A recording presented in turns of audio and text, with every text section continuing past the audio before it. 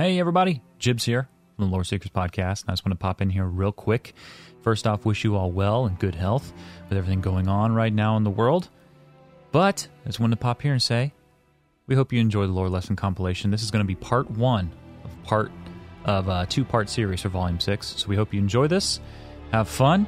Timestamps are in the details of the episode page over at loreseekerspodcast.com or whatever app you are currently using. Scroll through the details of this episode and you'll find all the timestamps so you can listen to whatever you want, however you want. We wish you well. Have a great week. Stay awesome. Enjoy part one of Volume 6 Lore Lesson compilation.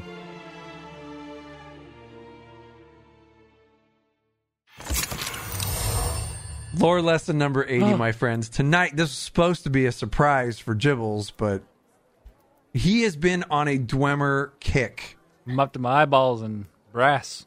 Yes, he's been on a Dwemer kick lately, and I thought that I would feed his need for more Dwemer stuff. And lore lesson number 80, we are going to talk about the Anumidium, which you may remember me mentioning way back in lore lesson number 25 when we covered the Dwemer.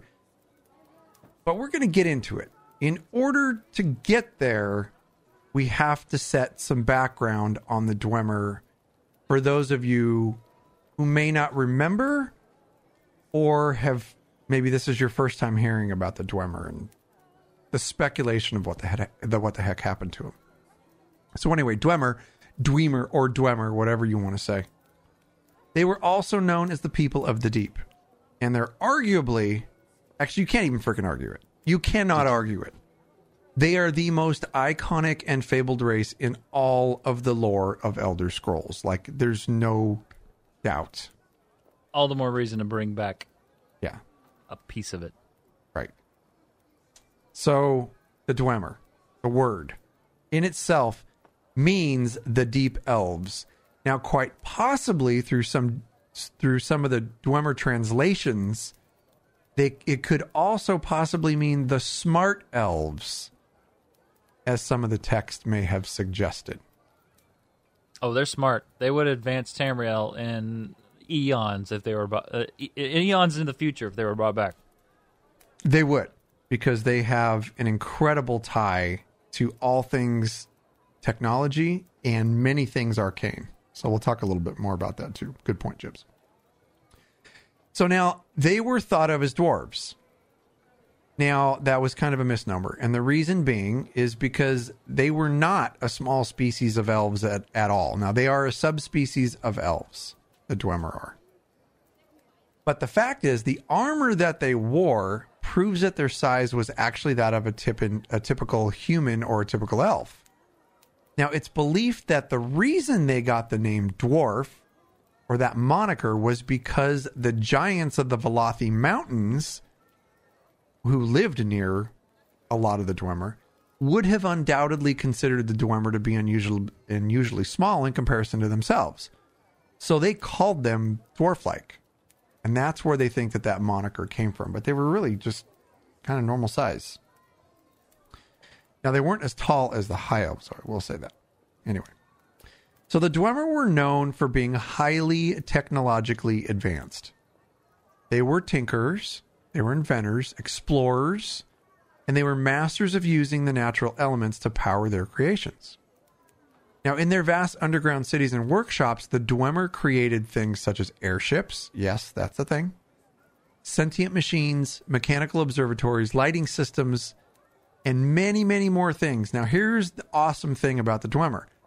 All of these, or many of these creations, these mechanical constructs, continued to be functional for years, even after their mysterious disappearance. That's how efficient the Dwemer were at creating. So, a very, very intriguing race. Now, the Dwemer remain, even long after their fabled disappearance. Lots about the Dwemer continues to be on Tamriel. So to understand where we're headed with this particular lore lesson, here is a very quick synopsis of the events surrounding the Dwemer's mysterious disappearance. Now, we covered this all as we were talking about earlier in lore lesson number 25. If you want the full story, it's on our website and in, I forget the volume that it's in, but lore lesson 25. So in the first era, year 700, the Battle of Red Mountain in Morrowind was between the Dwemer and the Chimer, which is the race that was later to become known as the Dark Elves. The battle was the culmination of many, many years of fighting between the two elven races for supremacy. Now, during the battle, somewhere deep within the mountain itself, deep within Red Mountain, something happened that caused the disappearance of the entire Dwemer race in an instant. Now, where the mystery actually lies is what exactly that was. There's a lot of speculation and theory, and I'm going to cover the biggest theory. Now, it's speculated that the Dwemer had discovered that the Heart of Lorkhan, the actual heart of a god, powerful ancient relic, it was the divine spark of Lorkhan. Some people speculate that the Dwemer discovered it beneath Red Mountain. Now, in order to harness the power of the relic, because of course the Dwemer are going to try and tap into this thing if they find something that powerful. In order to harness the power of that relic, the Dwemer chief tonal architect by the name of Kagrenac constructed some very legendary tools to do the job. These tools were known as Kagrenac's tools. So when the Chimer found out that the Dwemer were attempting to harness the power of the Heart of Lorkhan, they thought that was the most blasphemous act against the divines. No way, not going to happen. And they vowed to stop their attempt. So now, we don't know what Kagrenac's ultimate goal was, but it was speculated. This is where it gets cool. It was speculated that Kagrenac was trying to elevate the Anumidium, which was a giant brass golem. He wanted to erect this thing. That was probably a poor choice of words. He wanted to bring this thing to life. To be a new god for the Dwemer, powered by the Heart of Lorkhan. The Anumidium, if activated, would have been a weapon of devastating power. A weapon of mass destruction. But something happened. Something stopped the empowerment of the Anumidium, and the Dwemer race as a whole disappeared in the process. Now that is where the mystery lies. So let's talk a little bit more about the Anumidium. That's what the lore lesson is on, by the way. It is on the Anumidium. So it was a lot of setup to bring it to the story of the Anumidium. But for those of you who may have missed a lore lesson on the Dwemer, if you really don't know the history of it, you're going to be like, what the heck? So anyway, that was the reason for the backstory. Now, getting to the heart of the lore lesson, what exactly is the Anumidium?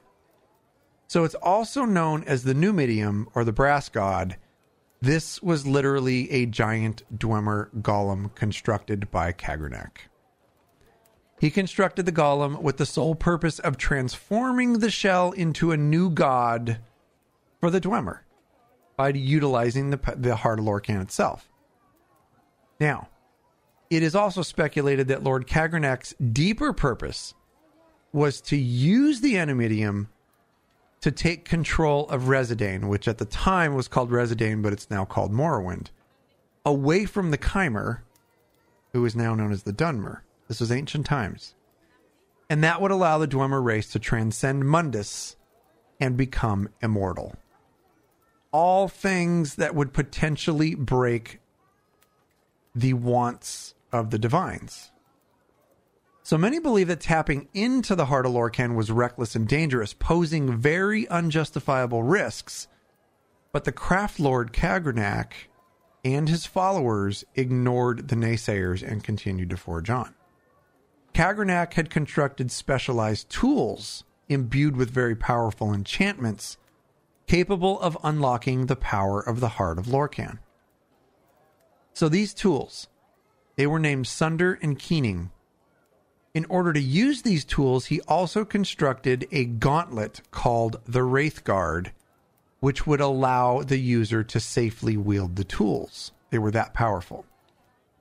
So Kagrenac began his attempt to tap into the power of the Heart of Lorkhan deep within the Red Mountain. But in an instant, the entirety of the Dwemer race disappeared from the face of Nirn. Wherever they sat, boom, they were gone. Now, there are no further details of the disappearance of the Dwemer. So without power, the Animitium just remained a shell. That's all it was. It was just a construct with no power. Now, eventually, it fell into the hands of the Tribunal, which you'll remember the Tribunal as Almalexia, Lord Vivec, and Sotha Sil. Now, they reigned supreme in Morrowind at the time, or in Resdayn at the time. So Tiber Septim at the same time had began to conquer most of Tamriel, and he had his sights set on the lands of Morrowind. That would have been his final conquest. However, at the time, the Tribunal of Morrowind was very weakened because they had their own problems with Dagoth-Ur. Dagoth-Ur had cut off their access to the Heart of Lorkhan. Now, a little fun fact here. Almalexia, Lord Vivec, and Sotha Sil were known as living gods. And the reason they were able to become living gods was because they utilized Kagrenac's tools after the Dwemer disappeared to access the power of the Heart of Lorkhan, elevating them into living gods.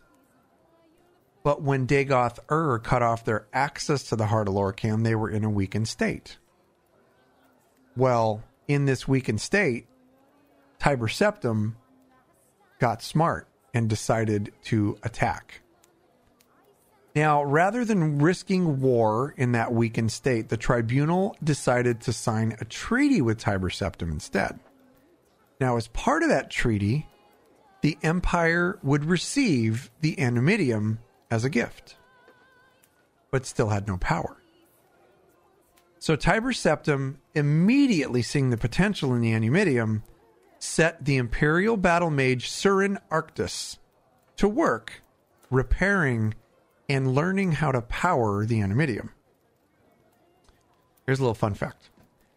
It is rumored that the halls of Colossus and elsewhere were constructed for the purpose of concealing the Animitium while the Imperial battle mage Arctus worked to repair the relic. Interesting. Very. So Arctus created the Totem of Tiber Septim. This was an artifact that allowed the bearer to control the Animitium, and he was going to give that to Tiber Septim. But the Animitium would not work without something as powerful as the Heart of Lorkhan. So in response, Arctus utilized an alternate source of power, a massive soul gem called the Mantella. Now, the gem itself required a life force, a very powerful life force, to be its source of power. So Arctus, very powerful in the arcane arts himself, decided to use his own heart. Fun fact. The Mantella was a massive green gem capable of containing the life force of very powerful beings. It became most known for holding the soul of the Underking, a mysterious figure of myth and legend known throughout Tamriel in the Third Era. Now, some describe the Underking as an old, powerful lich or archmage who was the basis for a large legion of living and undead followers throughout the Iliac Bay. But who was the Underking? Don't worry, we'll get there. So, finally finding success in the Second Era, year 896-ish, the Numidium was activated near the city of Rimmen and elsewhere, and helped Tiber Septim and his forces defeat the Aldmeri Dominion. So remember, this is late Second Era. This is 300 and some odd years past the timeline of ESO. Now, Tiber Septim's conquest of Tamriel was complete. So Septim continued to utilize the power of the Animitium, and thereafter he started defeating any remaining royal families who refused fealty to his rule. He was basically saying, you're not going to bend the knee, you're done. And he'd use the Animitium to wipe them out. Now, that pissed off Zurin Arctus, the one who supplied his own heart to power the Anumidium. So he disagreed with the use of the golem in that way. So attempting to reclaim his own heart from the Mantella, the Battle Mage inventor and the Numidium were both destroyed. That was it. The thing was done. Now, the Mantella was said to have been blown sky high right into the realm of Aetherius itself. Although the Mantella was lost, Arctis did not die. Instead, he transformed into an incredibly powerful lich known as the Underking. The remains of the Anumidium were scattered across the landscape of Tamriel.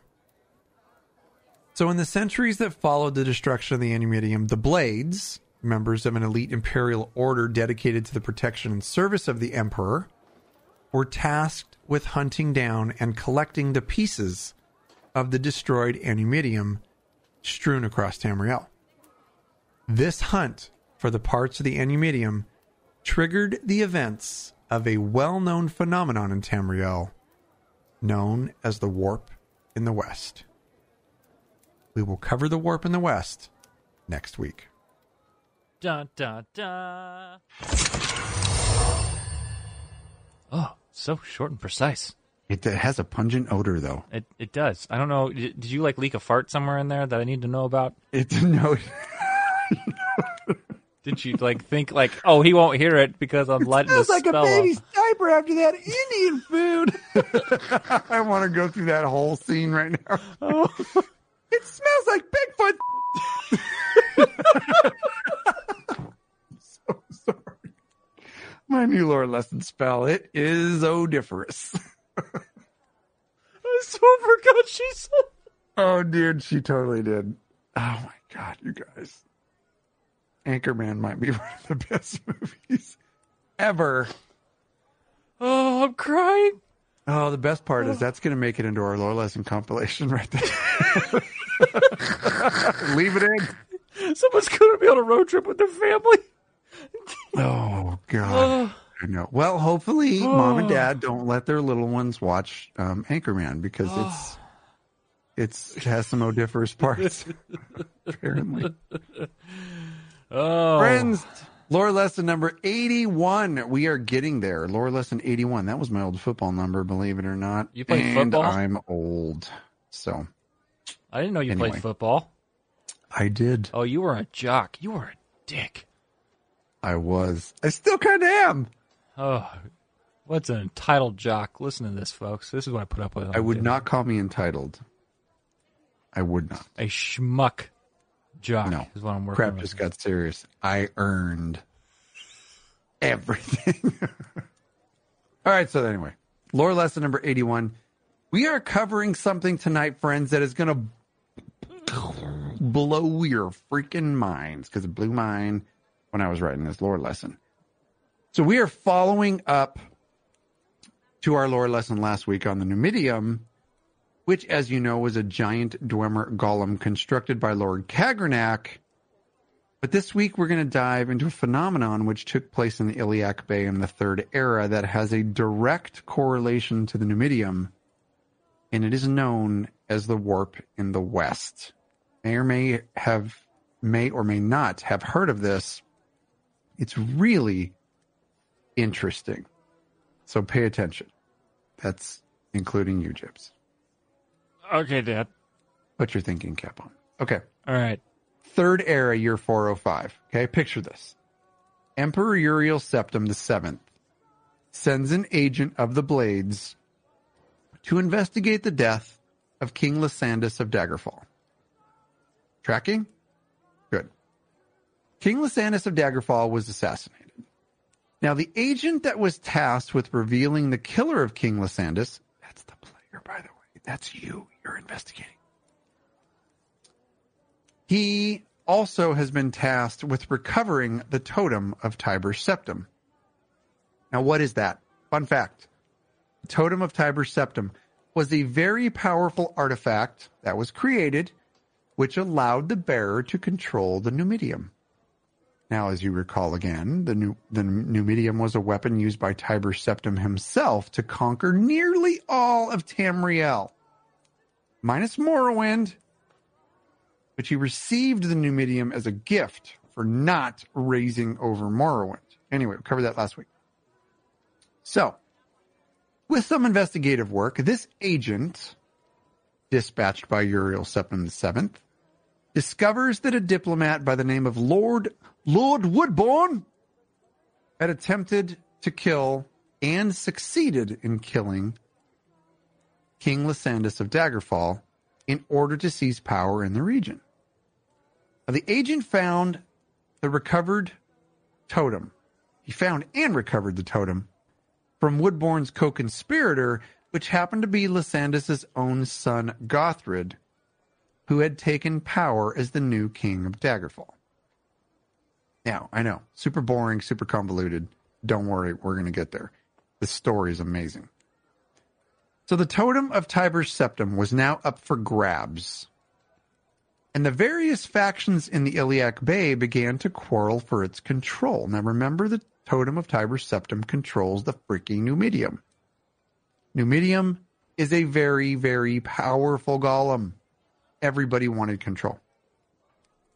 So, the creator of the totem, Zurin Arctus, had placed a seal on the artifact during its creation that only allowed those of royal lineage or those with a supernatural affinity the ability to wield its power.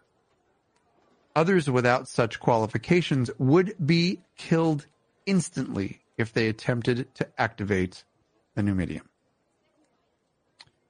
So shortly thereafter, the 7 factions in the realm of Iliac Bay that were deemed worthy of claiming the totem began to emerge.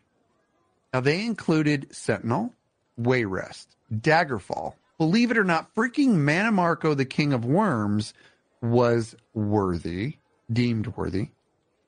There was also the Orcish warlord Gortwag Gro-Nagorm, and the Underking and Emperor Uriel Septim VII were all among the claimants to the artifact to control the Numidium. But something very, very strange occurred without explanation in the days following. The Warp in the West, also known as the Miracle of Peace, occurred between the 9th and the 11th of Frostfall in the Third Era, year 417. No accounts can accurately describe exactly what happened, but natural disasters began to ravage the entire region of Iliac Bay. Earthquakes, freak sandstorms, tsunamis. Not only that, but spontaneous, unexplained battles between the warring factions resulted. Forest fires all over the place. It was bedlam what was going on, and nobody could explain it. Fun fact. During the Warp in the West, many factions found themselves in unexplained combat with each other. Orsinium and Wayrest clashed in unexpected conflict. A 3-way clash between Daggerfall, Wayrest, and Orsinium took place in the Elysian Hills. Although the battles undoubtedly took place, nobody could explain how the skirmishes began or how the armies were able to traverse the distances to the battlefields so quickly. Nobody freaking knew how they got there. No explanation. It was as if the entire region was in some sort of time crisis. But after the strange anomaly ended on the 11th of Frostfall, Iliac Bay's 44 independent regions were dwindled into 4. And the ones that they dwindled down into were Daggerfall, Sentinel, Wayrest, and Orsinium, as we know them today. They were the only 4 to remain after this weird freaking phenomenon took place. These 4 powers continued to battle for several months after the warp, but none of the battles were even close to the severity and the scale of fury that was unleashed during the battles during the Warp in the West. Fun fact. The new borders between Daggerfall, Sentinel, Wayrest, and Orsinium that had been created by the battles of the Warp in the West were very clearly defined, and they can be seen in the Elder Scrolls Online.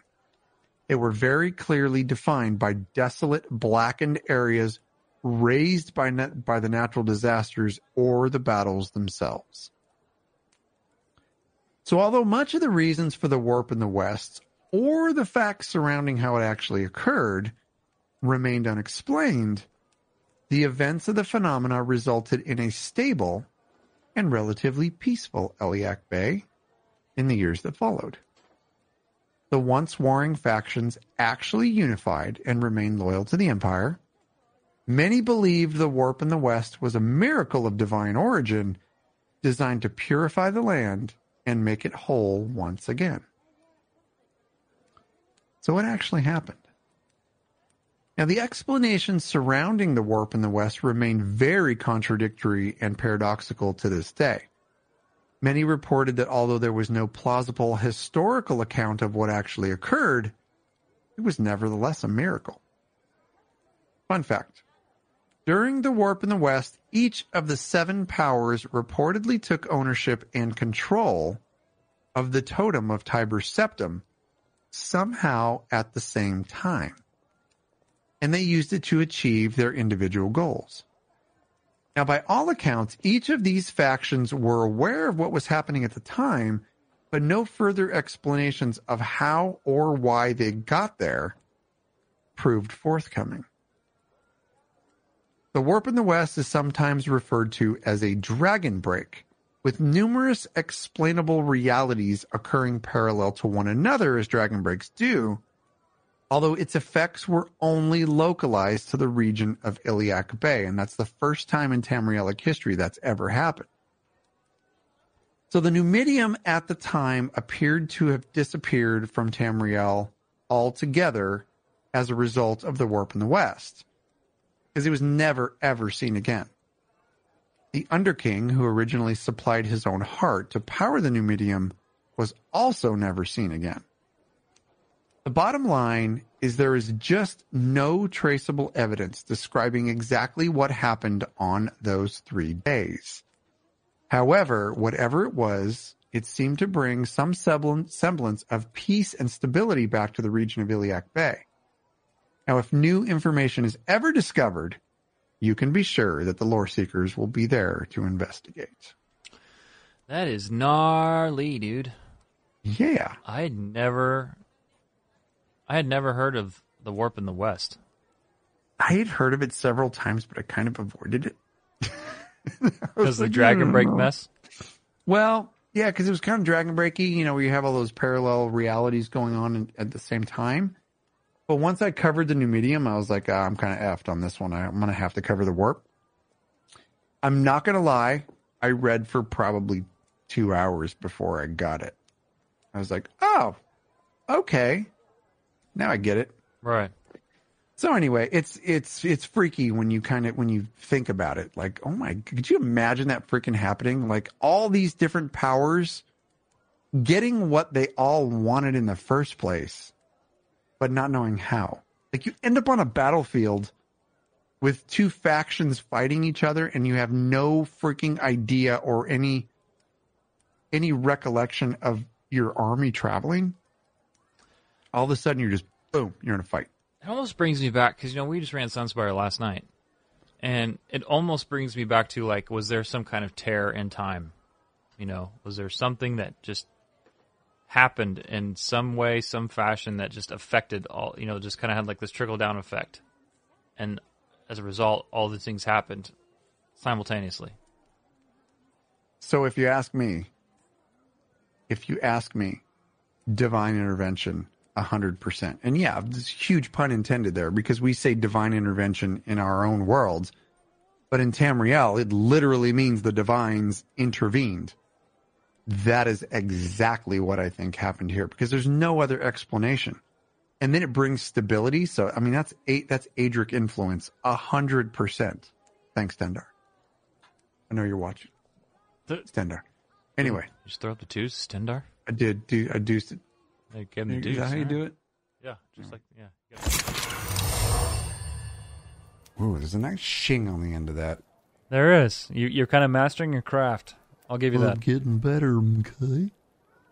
All right. Lord lesson number 82, my friends. Since it is so dang close to Turkey Day, You're 5. we are going... I know I'm 5. We are going to talk about giving thanks in Tamriel.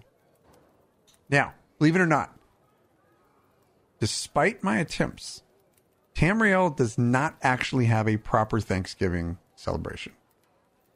After scouring the interwebs for quite a while in hopes of finding and detailing some parallel holiday for all of our listeners to enjoy, there just is not any official day of thanks in the Elder Scrolls universe. So now there's a few little holidays that give a small nod to Thanksgiving, but I was really, really surprised that I couldn't find anything more concrete. So, given the nature of how many races there are in Tamriel and how some of them actually found themselves on the shore of Tamriel having come from other places, I truly believe that there is cause for celebration amongst these established cultures, which they honor those pilgrims who forged ahead to distant lands to build better lives for themselves. Here are the modern races of Tamriel whose ancestors are actual pilgrims. The Elven races. The Aldmer first arrived from their ancestral home of Aldmeris on the northern shores of Auradon during the Merithic era. A legendary high elf lord by the name of Tornan was the very first Aldmer to disembark from the foremost of their 9 ships. Sounds an awful lot like pilgrims. Tornan claimed the island for his people, gave Auradon its name, and swore a blood oath that he would never leave it. Now, as the other Aldmer with a D, as they began to explore the island, they encountered a number of very fearsome native creatures known as the Gaetus, the Ilyadi, and the Welwa. Still see Welwa. While some suggested that they flee for safer lands, Tornan refused, and he battled with the monsters, slaying them with powers drawn from the teachings of his Aldmer ancestors. Free of danger, the Aldmer resumed taming the land, using magic to sculpt and tend the land to their needs. Sounds awfully pilgrim. Now, afterwards, the Aldmer spread throughout Auradon in earnest, eventually inhabiting the rest of the Somerset Isles, and the Isles became divided into several different social classes. Also sounds very pilgrim. Later, the Aldmer continued to travel and explore beyond the islands, eventually colonizing mainland Tamriel. Definitely something to be thankful for. Next is the Ayleids. Now, the Ayleids originated from the Dawn era or from the early Merithic era, as many Mer elves were departing from the Somerset Isles. Once again, they were on the move. Now, many of those that became Ayleids traveled to their new home in hopes of creating their own new culture in the new lands. Sounds very pilgrim. Those who became Ayleids did so in the central and southwest regions of Tamriel. Most of these pioneers left Somerset to escape the strict Aldmeri regulations against the worship of Daedra, among other existing issues in the region at the time. Now, if you can't draw parallels to our modern world and an exodus of people to new places for better things for themselves and their family, then you's crazy. So most of these pilgrims settled in the heartlands of Cyrodiil itself. We're still talking Ayleids here, as documented by a cartographer known as Topal the Pilot. So if you haven't heard of Topal or Topal the Pilot, go listen to our lore lesson on it, or just read it on our website. We have a lore lesson on Topal the Pilot. That is one of my very favorite lore lessons that we have ever done. It is an incredible story. So here in Cyrodiil, where the Ayleids landed, far away from their high elven home, their new culture began to thrive. Sounds very pilgrim. Let's talk about the Dunmer. Much to my chagrin. A Look, I'm just going to say this. You're going to have to dial that back. Do you want this relationship to continue? Nobody said anything about a relationship. This is a partnership. Brother's got a hug. Just like was saying, 50-50. 50-50. Let's talk Dunmer, the dark elves, the dark-skinned cousins of the high elves and the wood elves, hail from the province of Morrowind. And that's all I have to say about that. And I was running. But we're still talking elves, and my point is that the Dunmer were descendants from the original pilgrims, the original Aldmer that came all the way from Aldmeris to seek better life. That's where they came from. And they spent a massive crap ton of time just trying to find where it was. Where was our home again? Anyway. That's actually true. They're kind of the OG pilgrims. Exactly. So the Bosmer they're in the same boat as the Dunmer were, only they weren't douchey and enslaved a bunch of people. But the Bosmer, they were also tired of the politics of the Altmer, and they wanted to live a life free of oppression and rules and have their own rules, their own society. And a large number of Altmer bailed and settled in Valenwood, and over time they became the fabled wood elves, pilgrims, moving from one place to another. Let's talk the Nords. You want to talk about pilgrims? This is huge. The early Nordic ancestors traveled from their ancient continent of Atmora, which is northernmost continent above Nirn, and they traveled by sea on ships. Most modern inhabitants of Skyrim are descendants of these people, and history claims that a great civil war took place in Atmora and a revered Nordic hero, and that Nordic hero's name was Isgramor. Now, he took as many Atmorans as he could, and as many as wanted to follow them, and he sailed south, eventually coming ashore in the northern area of Skyrim at Hasarok Head is where they landed. Pilgrims. Now, the Redguard. They had a little different reason for leaving where they lived, because their island was sinking. That's a problem. Generally, Like California right now. you generally want to step on a boat if your continent is sinking.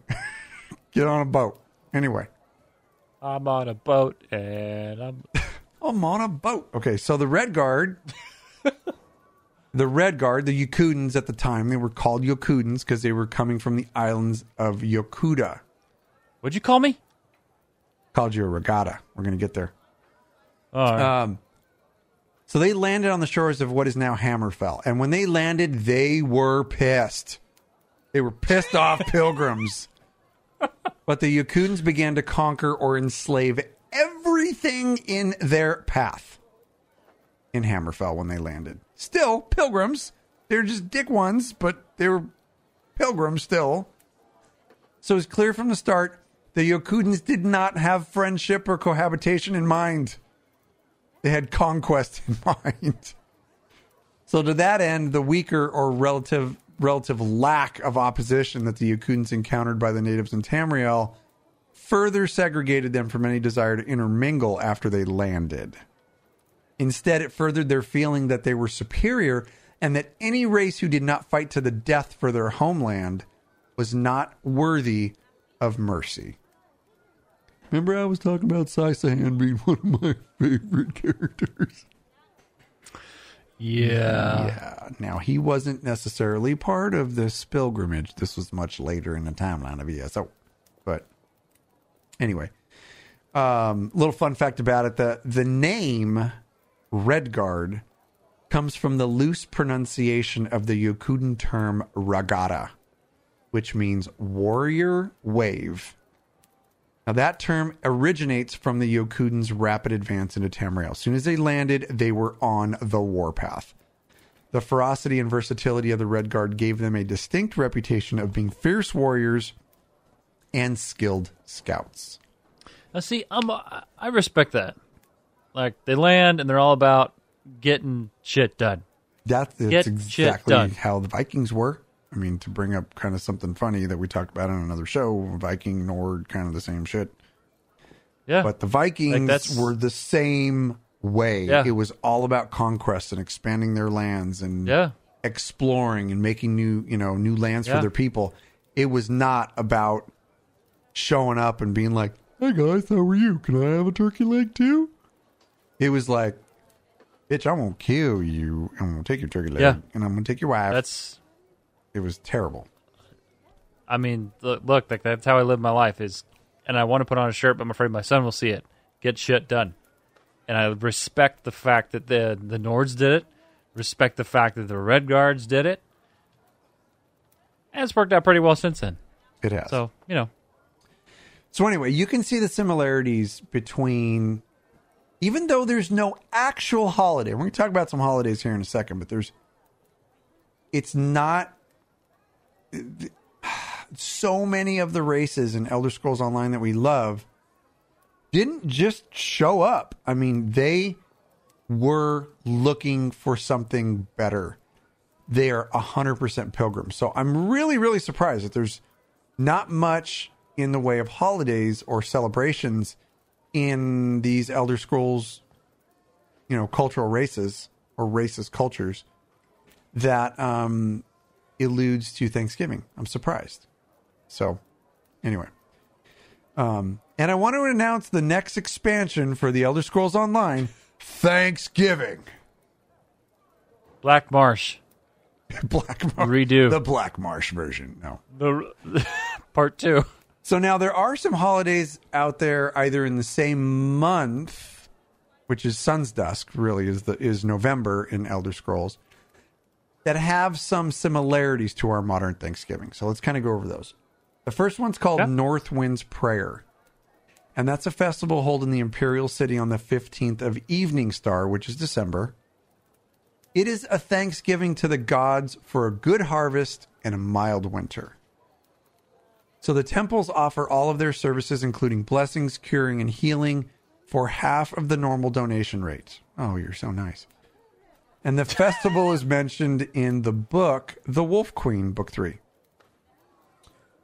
The next one is a Redguard holiday by the name of the Feast of the Tiger. And this one is held in the Bantha on the 14th of last seed. That's August. Now, it was probably once a religious holiday honoring the tiger god rather than actually Thanksgiving. They're really just kind of honoring a god there. So, Yeah. kind of. They're being thankful for a god. So anyway, the next one is called the Serpent's Dance. That one is, God, that is one heck of a freaking word to pronounce. It's Please continue. an old festival honoring a serpent god, Satakalam. Satakalam. Yeah. Satakalam. See, I even knew that. Right. I mean, gosh, come on. You're so good. You're Figure so it good out. with words. Have you not listened to this show? Do I not pronounce things perfectly? I mean, gosh, man. Can you catch up? And reality strikes. So anyway, the serpent god of the homeland, who evidently did not survive the journey to Hammerfell. So this festival honors him. The significance of the date, the third of Sun's Dusk, November, has been lost with the serpent priests. Sound like nice guys. Thanks for losing my book. Well, You guys suck. You have one job. Hold the lore. Anyway. The next one is the Feast of the Dead. That's a festival held on the 13th of Sun's Dawn, that's February, in Windhelm, to honor Isgramor and his 500 companions. Now, there's a story behind the 500 companions. Remember Isgramor that I told you came over all the way from Atmora with all of his followers? yep. So, turns out they got turned back. They got kind of effed up. And they got turned back by the Snow Elves. They jacked them. Ooh. So anyway, the 500 companions, simply called the 500, or the companions, were a group of Atmoran warriors led by the legendary Isgramor in the late Merithic era. Now, the 500 companions were an army who played a vital role during the events of the time period known as the Return. That's when he came back. He got turned away, but he came back, and he was a pissed off Nord. So, The 500 companions were fierce warriors who came from Etmora with Isgramor. Their goal was to avenge the brothers and sisters who fell victims of elves during their raid known as the Night of Tears. During the festival, the names of the 500 companions are recited. We also did a lore lesson on that. We covered it in our racial motif on the Nords. It is a really cool story, really sad what happens in the Night of Tears when the elves come in and slaughter. That was jacked up. I think it was it Solstheim? I think it was Solstheim. Yeah, that was jacked up. It was jacked up. They came in and slaughtered it, and the reason the Nords originally thought that they came in just as to send a message, like, get the F off of our continent, basically. But it turns out that the village that they raided had a massive source of power underground in the crypts, and that's what they were after. Really cool story. So whether or not you celebrate Thanksgiving or not, we have a lot to be thankful for. And I think that's kind of the culmination of this, my whole point behind all this. If you're listening to our podcast on the drive to work, if you're watching us on Twitch while you play ESO, take some time to give thanks to whoever your deity may be. Because each and every one of us are really, really, truly blessed. No, this isn't the whiskey talking. This is truths.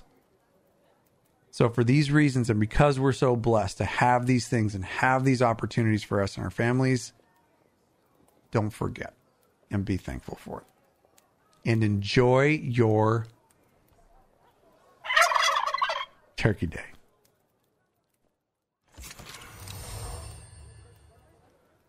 Oh, that was a little low. Maybe we should I do that again? That was a little weak. That was, All right, well, let me get in a squat position before I do it again. Yeah, like you're, ready? Yeah. All right, flex your legs, do that nostrils thing you do whenever you, like, the nervous tick. Yeah. Yeah, you ready? All right, here we go. Oh, yeah. That one had a little more zang on it, yeah. That was sounds more icy because it's very new lifey. Yeah, well, So speaking of completely non-icy, let's go into the deep forests of Valenwood for this particular lore lesson, friends. Why? Because I love the Bosmer, and I always will. We're going to talk about Brackenleaf's Briars today. This is one of my very favorite quest lines from the Valenwood area in Grotwood. Deep in the forests of southeastern Grotwood, just north of Haven, a secluded grove is home to an order of Bosmeri hunters who have sworn to protect Brackenleaf. Now, Brackenleaf is a tree which is believed to have been planted by Y'ffre, him or herself, during the creation of the world. Now, there are a couple quests in this region of Grotwood that revolve around Brackenleaf's Briars. The first one is called Bosmer Insight, where you venture out on a spirit journey to learn the ways of the forest. And then there's Brackenleaf's Briars itself. That quest is where you actually join the ranks of the Order. Now, these quests take your character into a very, very primitive place and teach you all about Brackenleaf, the Bosmer lifestyle among the trees, and Y'ffre's mark upon the world. Little fun fact. Who is Y'ffre? Y'ffre is the god of song and forest and the spirit of the now. Now, the most notable deity of the Bosmeri pantheon is Y'ffre. One of the most powerful spirits to manifest shortly after the beginning of time, he, or sometimes she, depending on how they choose to manifest, Y'ffre played a large part in the forming of the physical world during the Dawn Era. In Elder Scrolls lore, you will sometimes hear the term Elnefey. Now, what this means is the Earthbones, and Y'ffre was the first to transform him or herself into the Elnefey, which gave rise to the principles of nature and every living thing on Nirn. But from this manifestation is the frame upon which nature itself is built. So back to Brackenleaf. In this particular settlement, you will find Erangor. This is in game, friends. You can actually experience this, and this is why we're doing a lore lesson today on it, because I freaking love this questline. Arangor is a member of the Brackenleaf tribe. Now, he will task you with the quest Bosmer Insight, where you'll embark upon a short journey to learn the ways of the forest. He describes Brackenleaf as one of the first trees of Grotwood, and he says, "When Y'ffre told the tale that created the world, she planted her words in the ground, and there grew Brackenleaf. The briars protect his heart and study the art of the hunt beside his roots." So if you choose, you'll take the quest and you'll be tasked with meeting Glaris, who is the leader of Brackenleaf's briars, who will then offer you the opportunity to attempt the trials to become a briar yourself. Now, this is considered, Brackenleaf's briars is considered an additional faction in Elder Scrolls Online. Now, Glaris will offer you this quest, and she will say, Glaris is a female. "Joining Brackenleaf's briars is nothing to take lightly. Many have died attempting the trials, and there's always the threat of the outsider. The outsider is the deathless enemy of Brackenleaf. It returns again and again to steal the heart of the Brackenleaf, only to be destroyed by the briars." Now, it turns out that the tribe will accept anyone who wishes to attempt the trials. They consider anyone who passes the trials worthy of joining their tribe, and they make it clear that the trials do not distinguish between the races of Tamriel, nor do the Bosmer that live there. So as part of the trials, your character will be tasked with committing him or herself wholly to mind and body. The several tasks that you will be asked to take part in revolve around the spirit of the hunt. The snake, the wolf, and the tiger, you will confront and choose your animal spirit's predator. Now, one portion of the quest actually allows you to commune with the Brackenleaf tree himself. And after successfully completing all the tasks, you will be offered a place among Brackenleaf's briars. Brackenleaf himself will say, "The flame of my heart now resides within you. Carry it with honor and protect my forest with pride." Couple little fun facts here. Y'ffre is the basis surrounding the Green Pact. Now, we've done a lore lesson on this one before. I'll dive a little deeper in it here. This is an agreement between the Bosmer and the Green, which prohibited any harm to the plant life in Valenwood. In exchange for its protection, the Bosmer would be able to use the forest to shape itself to their needs. This is how the Bosmer are able to turn a tree into a home by the use of a ritualistic song. So you'll remember that the Bosmer cannot use or cut down or harm in any way any of the foliage or trees within Valenwood itself. Now, they can import things from other regions, but Valenwood itself cannot be harmed. And just another quick little fun fact, the Bosmer importing wood from other regions was the reason for the 5-year war, which started between the Khajiit and the Bosmer. We've covered that one before. I personally think that is the funniest effing war to ever happen in Tamriel. And it was literally because the Khajiit, being Khajiit, decided to totally F with the Bosmer over this wood that was coming in shipments from other regions. Freaking hilarious. Look up the 5-year war or look it up on our website. It is hilarious. Anyway. And actually that ends up being the basis for Mixed Unit Tactics, which is a book that you will find in all of Elder Scrolls. It talks about the 5-year war. Okay, back on track. Another fun fact. In addition, this part gets super gnarly. In addition to utilizing the forest for food and shelter, the Bosmeri agreement with the Green Pact, has been known to allow the Wood Elves to explore their own chaotic origins through something known as the Wild Hunt. Now, this is a collective ritual causing the Bosmer to shapeshift into a horde of feral supernatural beasts. This is something that all Bosmer have the ability to do innately. Now, during a wild hunt, the transformed Bosmer will constantly change forms. They'll stampede, slay, and devour everything in their path. Now, only when there are no surviving targets, earmuff time for the kids, the beasts will turn upon themselves into a cannibalistic orgy. Actually sounds kind of cool. Anyway, this primal transformation is seen by the Bosmer as a return to their chaotic nature of the Dawn Era, and is very seldom utilized, usually only during a time of desperation, vengeance, or war. Super freaking dark. And green. Yeah. Anyway. In my humble opinion, the quest of the Brackenleaf brings about the very basis of the Bosmer, and it's why I love it so much. It's a primal instinct to protect the forest, protect its history, an undying respect that the Bosmer have for nature, and in offering any outsider a place among them. Bosmer are very, very well known for their hospitality and acceptance of all races, which I think is freaking amazing. Now, despite the sometimes brutal reputation of the Bosmer, everybody knows that they have a tendency to consume their enemies, especially the ones who very closely follow the Green Pact. Yes, cannibalism is part of it. But they have a very warm and welcoming side.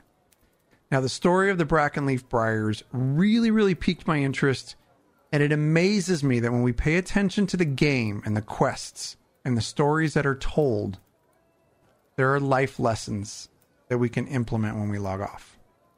And no, I'm not talking about the cannibalism part, just the lessons itself when you pay attention to it. Oh, that is good, buddy. Yeah. Oh. So anyway. Wow. There's that. Good lore lesson. There was a lot happening behind that lore lesson while you were giving that, by the way. There was I'm sure there was, because I saw you laughing. I'm at your crap ton. It's kind of hard to come off that announcement. What, Vegas? Yeah. I know. I think about it every day now. Every single day. I get to hang out with some of our greatest friends from ZOS, meet friends, new friends and listeners, get to hang out with you, and we get to just freaking go to Vegas. I've never been to Vegas, and see all of this. Like, there's so much win here. There's so much win, you know? Corrupt your soul. Beep, please. Beep. Please carry on. Yeah. You need to watch The Hangover. We need to watch The Hangover again. Oh, I've seen it about 1 billion times. I've seen it. Okay. You need to refresh your memory. This is my man purse. Yep. Oh, Yep. Okay. Guys, I put some roofies in the shots. There's a freaking tiger in the bathroom. Oh, my God. Oh, man. I really think I'm not going to roofie roofie your drink. I promise I will not roofie your drink. I promise. I don't believe I'm promising chat I I won't roofie your drink. legitimately do not believe you. Well, good. If I wake up in an alley and my shoes are gone and other things are gone. Alan, put on some pants.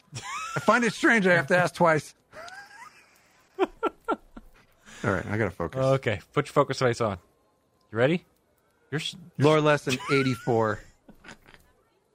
Lore lesson 84, my friends. I'm trying to make it clean for when you got to cut this for the next lore lesson compilation. So, seriously, like, shut the fuck up right now. I might have been a little off with that beat. Wait, Sorry, was kids. there a beep? I never heard one. Earmuffs. This is what happened All right. 7 years after casting together. Holy crap. All right. Oh, All right, here we go. all right. Lore lesson 84, my friends. Tonight we are doing an exclusive. This was actually requested. We're doing a lore lesson on the Ideal Masters, which turned out are incredibly interesting. And I'm going to show you why.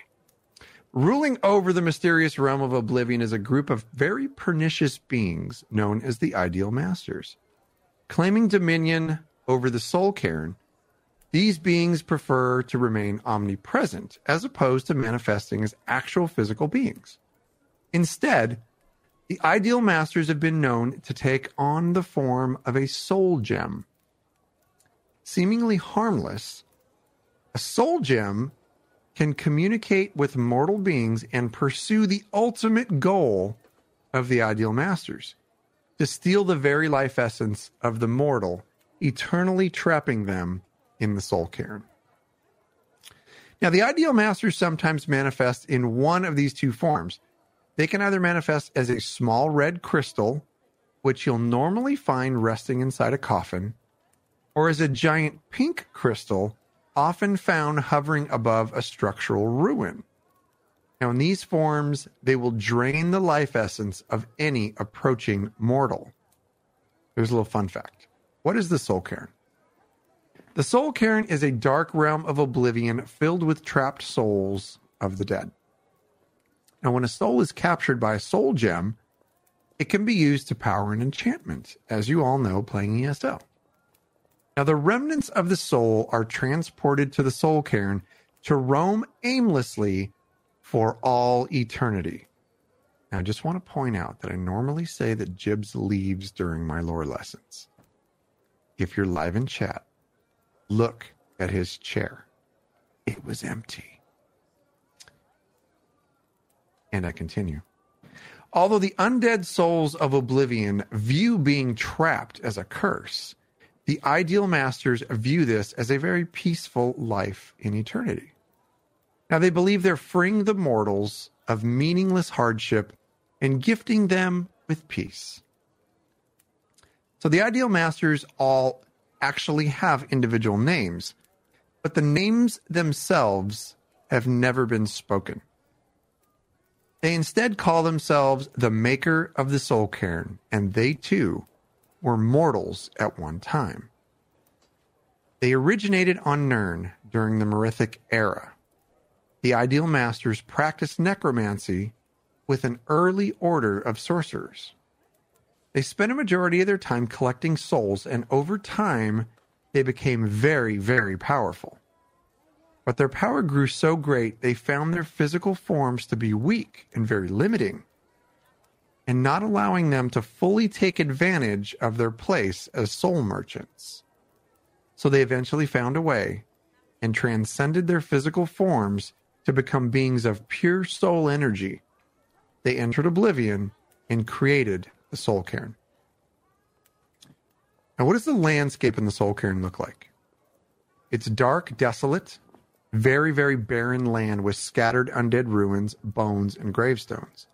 Now, nothing is known to grow within the realm aside from dead trees and things known as soul husks, which are fungal structures that can be eaten as a source of food. Now, lightning strikes the ground of the soul cairn on a constant basis, and devices known as lightning attractors will absorb the energy and create black soul gems, of course, to trap more souls. Several structures also adorn the landscape of the soul cairn, including many burial structures and boneyards, one of which is called the Chapel of Love.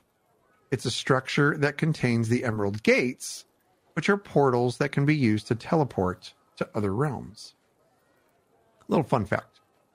Soul husks growing within the soul cairn can be consumed and have been known to protect the imbiber's soul from being drained by the ideal masters. One of the only things that can protect a mortal if they get stuck there from having their soul drained by the masters.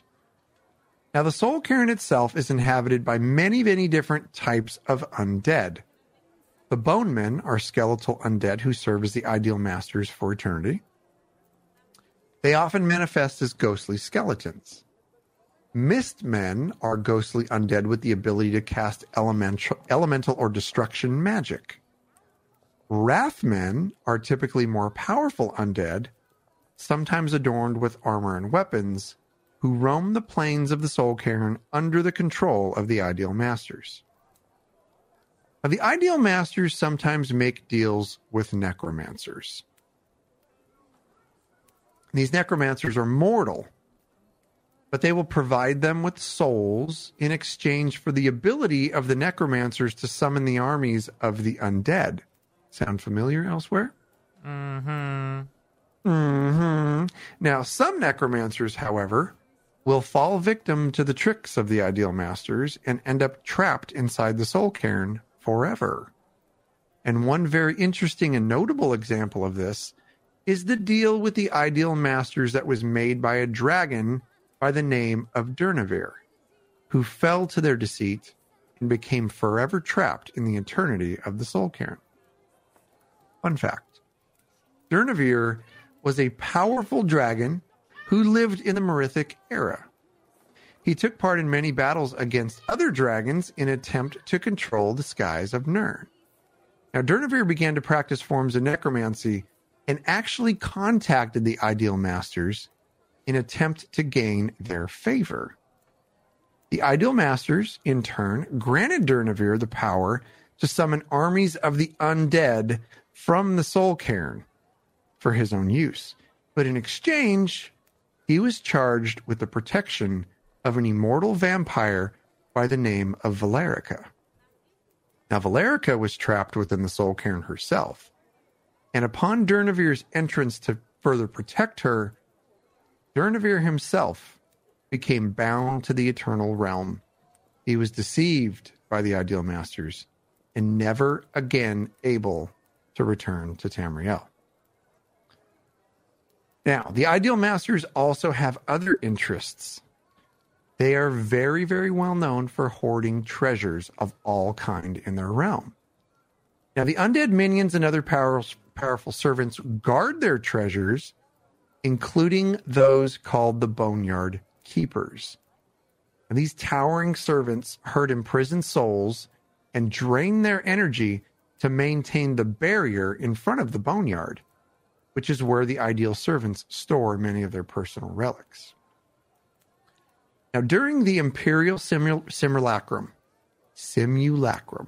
this is when Jagger Thorn took the Imperial crown from Uriel Septim. So during that time, the Daedric prince Mehrunes Dagon captured the Battle Spire and invaded the Soul Cairn. The Daedra's goal was to use the Soul Cairn as a way station between their own realms and the new realms they planned to conquer. Fun fact: the Battle Spire is a structure in between the realm of Oblivion and Mundus that allows numerous realms in Oblivion to be accessed through the use of teleportals and void gates. This should sound very familiar to some of you if you've played lots of the games.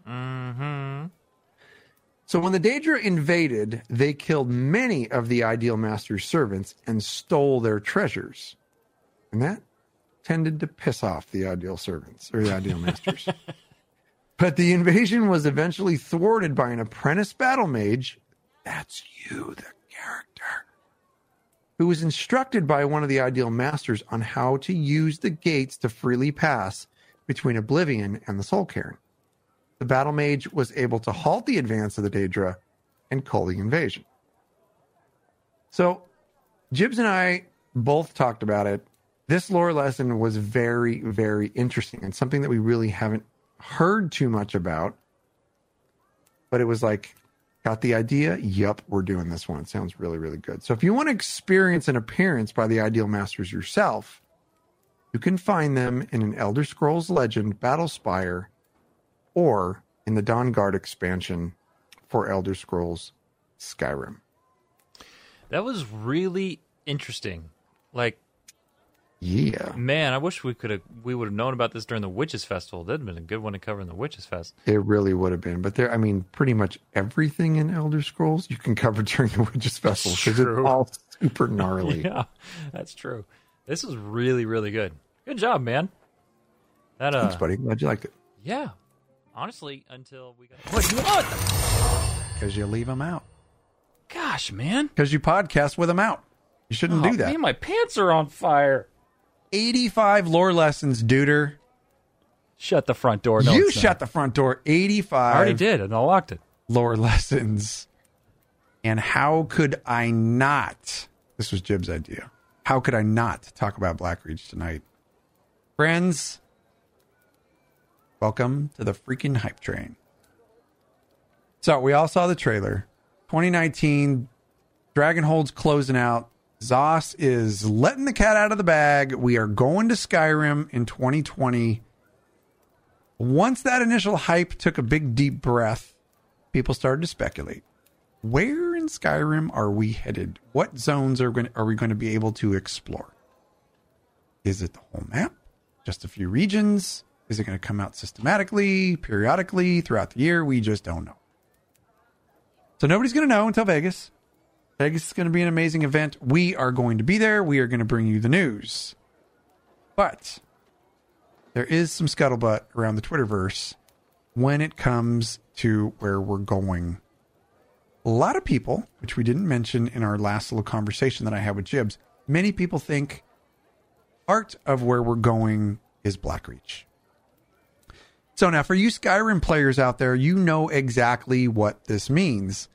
But tonight, for those who may not be familiar with it, we are going to take a little bit of a deeper delve, pun intended, into the immersive cavern located beneath the Pale. So what is the Pale? The Pale is located in the northern regions of Skyrim. It is one of 4 northern holds located in Skyrim, collectively known as the Old Holds. Now, the Pale is a very barren realm covered by large areas of icy mountains and snowy pine forests. And the massive hold has a distinct boot shape that really follows the coastal mountain range, and it's bordered by Winterhold and the capital of Dawnstar. But beneath the surface of it all is a massive cavern system with a very insidious history. Blackreach is also known as Falzar Doom Din, and it's located beneath Winterhold in Skyrim. Its Dwemer name has a literal translation of the Blackest Kingdom Reaches, and was unsurprisingly originally settled by the lost race of elves. What do you got? Sound like you were going to say something.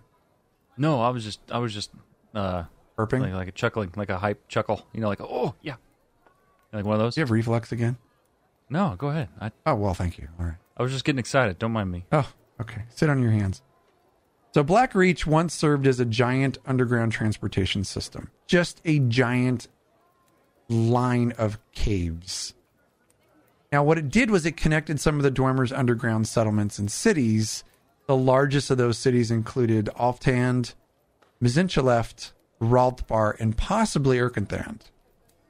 Adorned with massive lifts to provide a quick means to the surface, the underground transportation system built by the Dwemer was protected by mechanical centurions of various design. And many of those ingenious creations continue to actively protect the deep caverns of Blackreach to this day. Now, over the years, Blackreach has become an increasingly hostile environment. Down below, there are giants, frost trolls, Charis, Falmer, and Wisp Mothers. Falmer being a very, very interesting thing that we are looking forward to and hoping we're going to run into in the new content. Little fun fact here. Located in the Blackreach, the Tower of Mzark contained a device used to transfer the knowledge of an actual Elder Scroll onto a lexicon, allowing it to be read without consequences. We all know that reading the Elder Scrolls can cause deafness, blindness, and all kinds of physical ailments over time. Now, the lexicon is an ancient device created by the Dwemer, and it was a small black cube with a glowing red script used as a portable information repository. So moving on, in the heart of Blackreach lies the Silent City Catacombs, which is a small dwarven ruin that later became overrun with Falmer. Let's talk Falmer. As you may recall from one of our previous lore lessons, the one where we covered the Snow Elves, we talked of Falmer. And they largely inhabit Blackreach, the caverns of Blackreach, during the later periods of Skyrim's history, but they originated as the Snow Elves.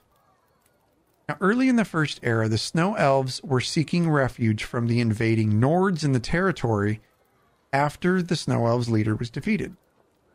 Now, the Dwemer had a plan. and they offered sanctuary to the population of fleeing snow elves in exchange for the agreement that the snow elves would consume a certain fungi that grew in the caverns of Blackreach. I have no idea, besides an overwhelming feeling of desperation, why the snow elves would have agreed to do this. Like, if I want to hide, like, hey, I'm running from my death. Can I hide in your house?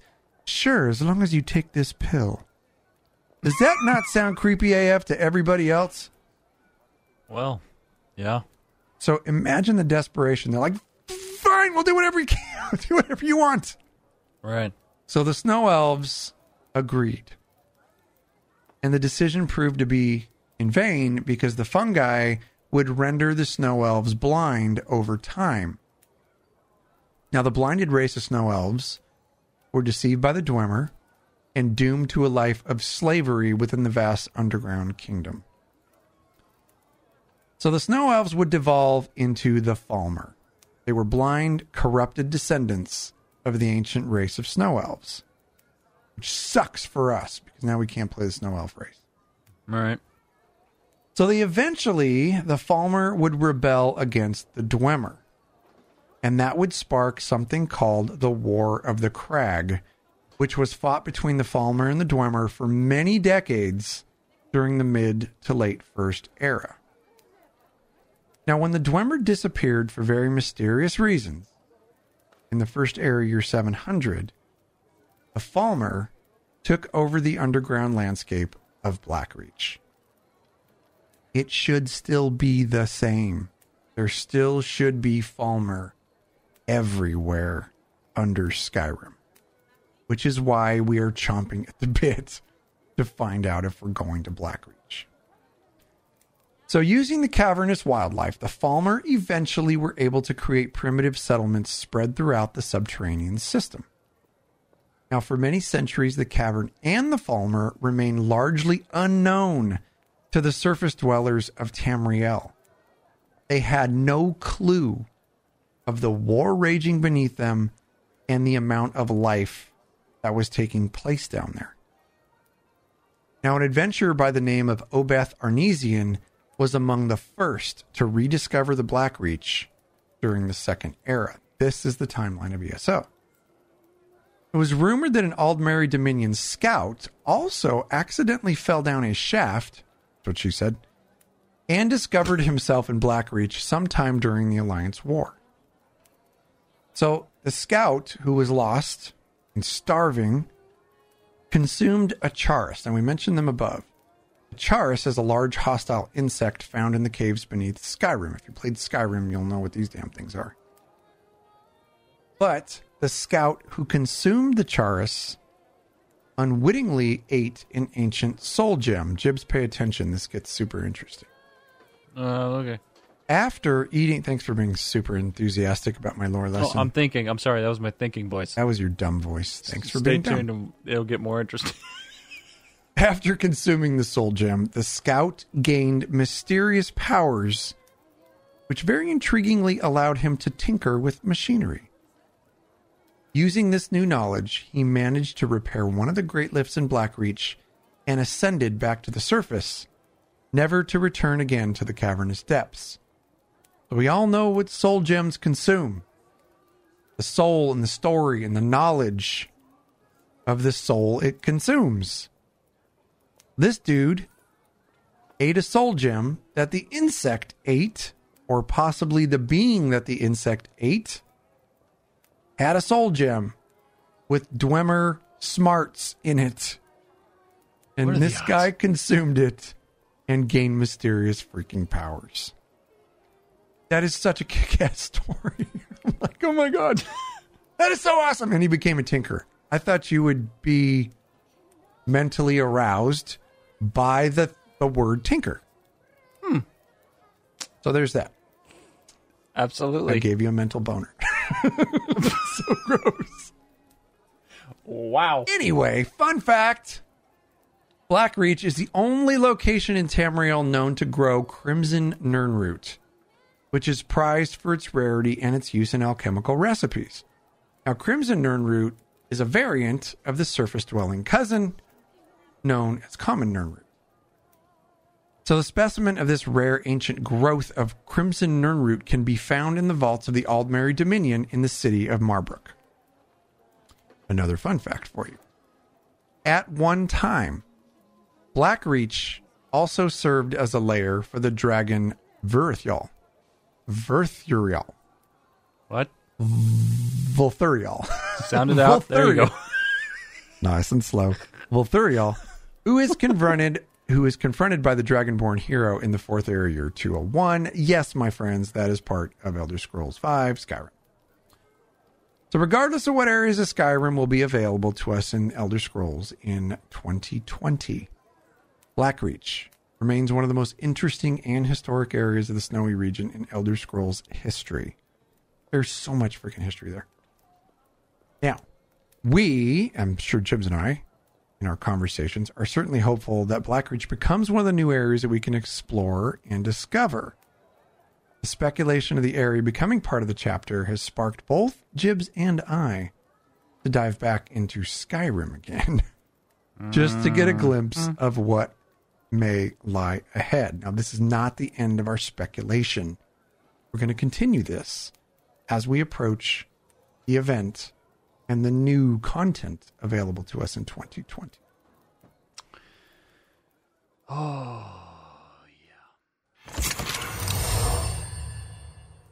I still couldn't believe it when I looked at the number. Lore lesson number 86. We are quickly encroaching on 100 lore lessons, my friends. Yeah, buddy. 100 lore lessons. When we get there, we got to do something super special. Like have the lore master on? You shut up. Layman, can you come out and play? He doesn't listen to the show. Oh my god, dude, I would faint like a fanboy. Layman. I know. All right, I'm going to call Layman. I'll be right back. Maybe just get a soundbite of him saying, Lore Seekers, you guys don't know about lore. He'll forget more lore than we will ever know. That'd be hilarious. It actually would be pretty funny. But, okay, friends. So this one was really interesting because there's a reason that this next lore lesson was born. Now, as we have recently learned in 2020, Elder Scrolls Online is going to take us to the northern regions of Skyrim. Now, once that got announced, and after everybody was done squeeing about it, all the speculation started. People started brainstorming about exactly where in Skyrim we would be going. Now, in the wake of all the speculation, a lot of content creators and some other prominent members of the ESO community received some very cryptic maps from ZeniMax Online in the mail. Now, these maps teased us. And really what ended up happening is people really started putting on their thinking caps to try and decipher the mysterious script that was on the maps. And we were no different. Now, we were a little bit late to the party, but we ended up doing, well, we had the holiday and all that stuff and family and all that stuff. Anyway, 4 different maps were sent out. I'm sure if you're on Twitter, you've seen them. Jibs and I both got a map. We got the same map, though. So we were only able to decipher in front of us the stuff that was on our own personal map. But by looking at social media, we were able to see the other maps too and try and kind of decipher some of that stuff. Anyway, I fell in love with this approach. I'm like, okay, this was really smart marketing for them. Because not only did it build hype for the content creators, but it brought about the spirit of the community amongst not just content creators, but the community as a whole, where everybody was sharing photos of the maps that they got. They were sharing the photos of the maps that they got with the community at large. And then everybody was trying to decipher what everything meant. So it really kind of brought people together. And I just loved that approach. So once we were finally able to sit down and dive into our own maps, we were able to figure out some of the stuff that was, some people had already figured it out. We wanted to figure it out on our own. So anyway, we're going to bring you the juicy information right now. Yeah. So I had a Daedric text key in my hand, and I had my iPad was up and had some different pages on there and everything, and I was trying to translate the Daedric text that was inscribed on the maps that Jibs and I got. It was not easy, and the reason being was because the actual printing of the map was on canvas. It felt like a real map. It was a really cool material for this to be printed on. And I think what they were trying to do is they were really trying to like send you something that felt and looked like it was an old parchment. Like an actual adventurer had taken notes within the game, and then that's what you received, this relic from them. So the 4 maps that were sent to the content creators and social media influencers became affectionately known as the urn, the tree, the skull, and the totem. Now, on the maps, there were lots and lots of different letters written in Daedric script. Some of it we were able to translate. Other stuff, it was just unintelligible and we weren't able to translate it. But from what we were able to gather in our own translation, and then what the community as a whole was able to translate, was the following. These are all of the lines that were written. The first one said, "Death is not but a fitful sleep." Written in Daedric. The next line said, "Like all urns, it bears the dead." Another one read, "Let it blank." That part was kind of unintelligible. But "let it blank end the world." The next one says, "Led from the boughs, both gnarled and black, may they reap a great harvest." There was also a script that read simply "terror." And then this is the one that it literally gave me chills. "Death for the living, life for the dead." Those are the lines that were transcribed on the maps that we were able to decipher between all the content creators. So above and beyond all the Daedric script, or whatever they end up meaning, the drawings on the maps were very, very interesting. A lot of the drawings were very rough drawings of like primitive banners, primitive looking totems with all these sprigs of sticks and branches hanging out of them. Now, there was a very, very obvious heavy focus on nature and trees in the map images, leading a lot of us to believe that there was content revolving around some kind of tribal nature, some type of a tribal culture, or the threat of some sort in Skyrim.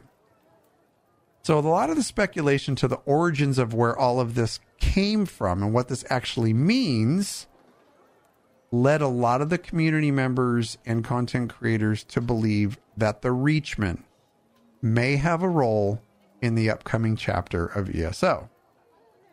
So tonight, we would be remiss if we did not cover the Reachmen. Woo! Yes.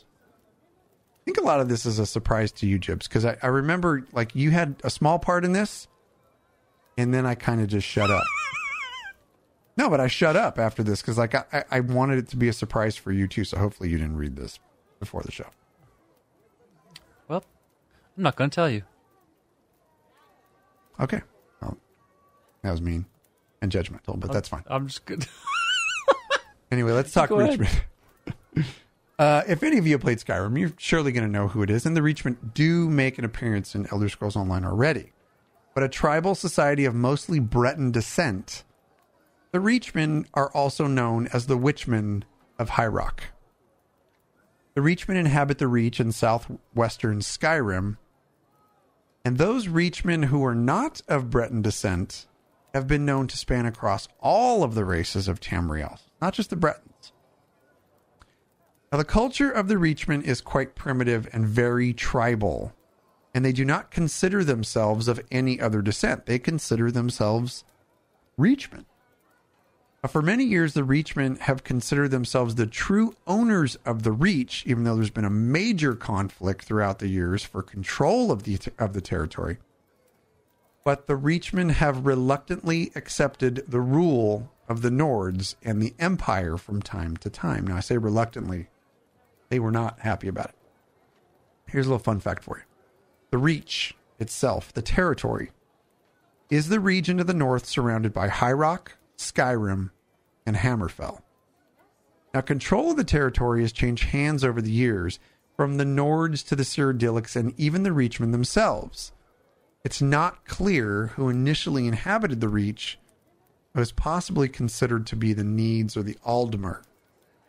But it is said that the first race to invade the Reach was the earliest of the Atmoran people to settle in Tamriel, and those, of course, are the Nords. Now, during the earliest times of their history in the territory, the Reachmen were thought to be friendly with the Orcish neighbors, and to have actually learned to use hedge magic from the Orcs. Here's another little fun fact for you. An ancient tale of folklore from the Reach, called The Legend of Red Eagle, told the time of the Alessian Empire, where the Reach was ruled by 10 separate societies of Reachmen, ruled by 10 different kings. Now, these factions warred against each other quite frequently. Moving on, during the Second Era, the Reachmen found themselves growing in power, and they eventually founded a dynasty known as the Longhouse Emperors. A lot of speculation around the Longhouse Emperors and the upcoming content in Skyrim. Now, the Longhouse Emperors would eventually seize the Ruby Throne in Cyrodiil and rule the entirety of Cyrodiil for several decades during the Interregnum. You'll remember that the Interregnum is the period between the end of the Second Empire and the proclamation of the Third Empire, which was made by Tiber Septim himself. Now, back during the timeline of ESO, Second Era, year 541, the first Longhouse Emperor by the name of Durkarak the Blackdrake invades High Rock. He also invades Bankerai, Evermore, and Halland's Stand, taking control of each region. Now, the continuing conquest between the Reachmen armies against the fortress of Wayrest without siege engines to power their play. So the Reachmen armies eventually abandoned the siege at Wayrest, and they moved on to take the new independent city-state of Camlorn. Now, this is where they were thwarted by King Emmerich's heavy dragoons. King Emmerich actually slain Durkarak the Blackdrake. Killed him by his own hand.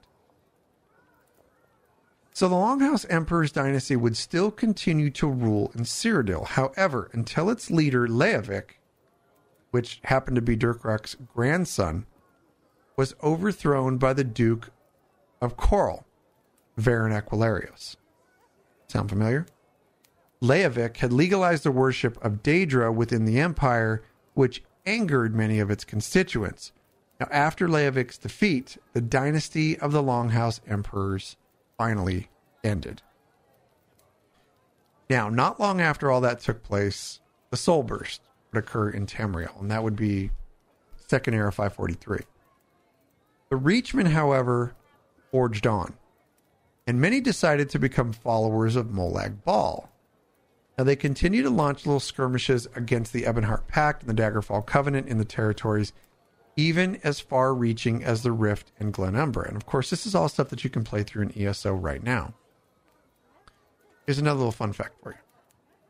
One Reachman clan was so deep-seated in a bloody conflict with the Orcs over control of the Hrothgar territories. They were known as the Winterborn. Now, they ended their conflict with the Orcs upon their leader's death at Frostbeak Fortress in the Second Era, year 579. So the Reachmen would continue to forge ahead, and they allied with whoever they found it convenient. However, they always maintained their independence from outside rule. They never truly took rule from anybody other than the Reachmen.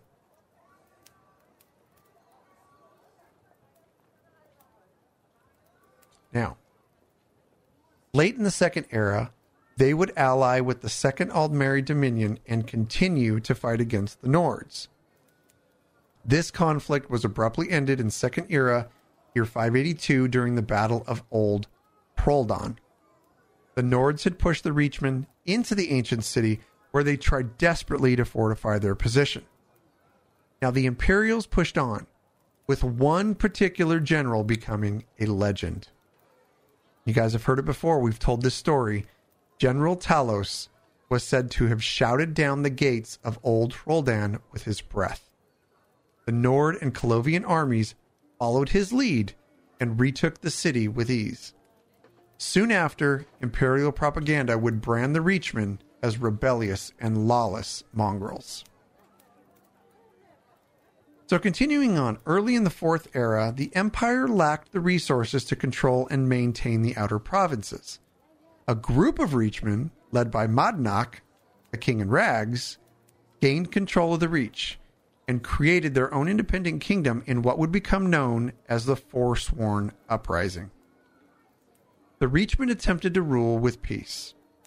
Now, this approach seemed to work, and the Reachmen again began to gain the recognition from the Empire as a legitimate kingdom. However, the Nords wouldn't fully relent. In the Fourth Era, year 178, Skyrim accepted the assistance of a Nord militia led by Ulfric Stormcloak in hopes of regaining control of the Reach. This should sound very familiar for a Skyrim player. Now, the Nord militia successfully routed the Reachmen from the city of Markarth and regained the Reach. The Reachmen survivors fled into the wilds of the Reach and hence became known as the Forsworn. Now, that's where we're going to end this particular lore lesson, because Skyrim has an incredible history. Now, I definitely want to credit my sources on this, because not all of the speculation that the Reachmen are going to be part of the upcoming chapter in Elder Scrolls Online was my own thought. Trust me, a lot of this stuff was super cryptic. So through studying the teaser maps that we received, massive shout out to UESP, the unofficial Elder Scrolls Online pages. They have a great episode of their podcast that you should go listen to. It's on Twitch. It's called The Dark Heart of Speculation. It is some outstanding Elder Scrolls lore minds talking about the inscriptions on these maps. Go listen or watch that show. It's very, very good. Of course, the good old Daedric script key itself helped me encrypt some of the stuff. The Elder Scrolls Online Reddit, and then, of course, the Elder Scrolls Online community forums. Go to those sources. They're really, really good, and help me get through a lot of the stuff this week, because this was a really tough one to delve into. That, my friend, was really good. Oh, got them both. Woo! No, you didn't. You missed. Got them both. That was the extra room in the pants. All right. My friends, tonight we are going to talk about a place that a lot of us have been, especially if you like the snowy regions in Elder Scrolls V. There's a little place located in one of the 9 major cities of Skyrim by the name of the College of Winterhold. Dun, dun, dun. Yeah, this is a very renowned school of magic. So if you've played Elder Scrolls V Skyrim, you've definitely been here. If you had some magical prowess, you may have even been able to cross the bridge and get into the College of Winterhold, which is amazing. I was actually telling Jibs that I fired Skyrim back up again the other day when I was going through the creation of this lore lesson, because I literally just wanted to see it again.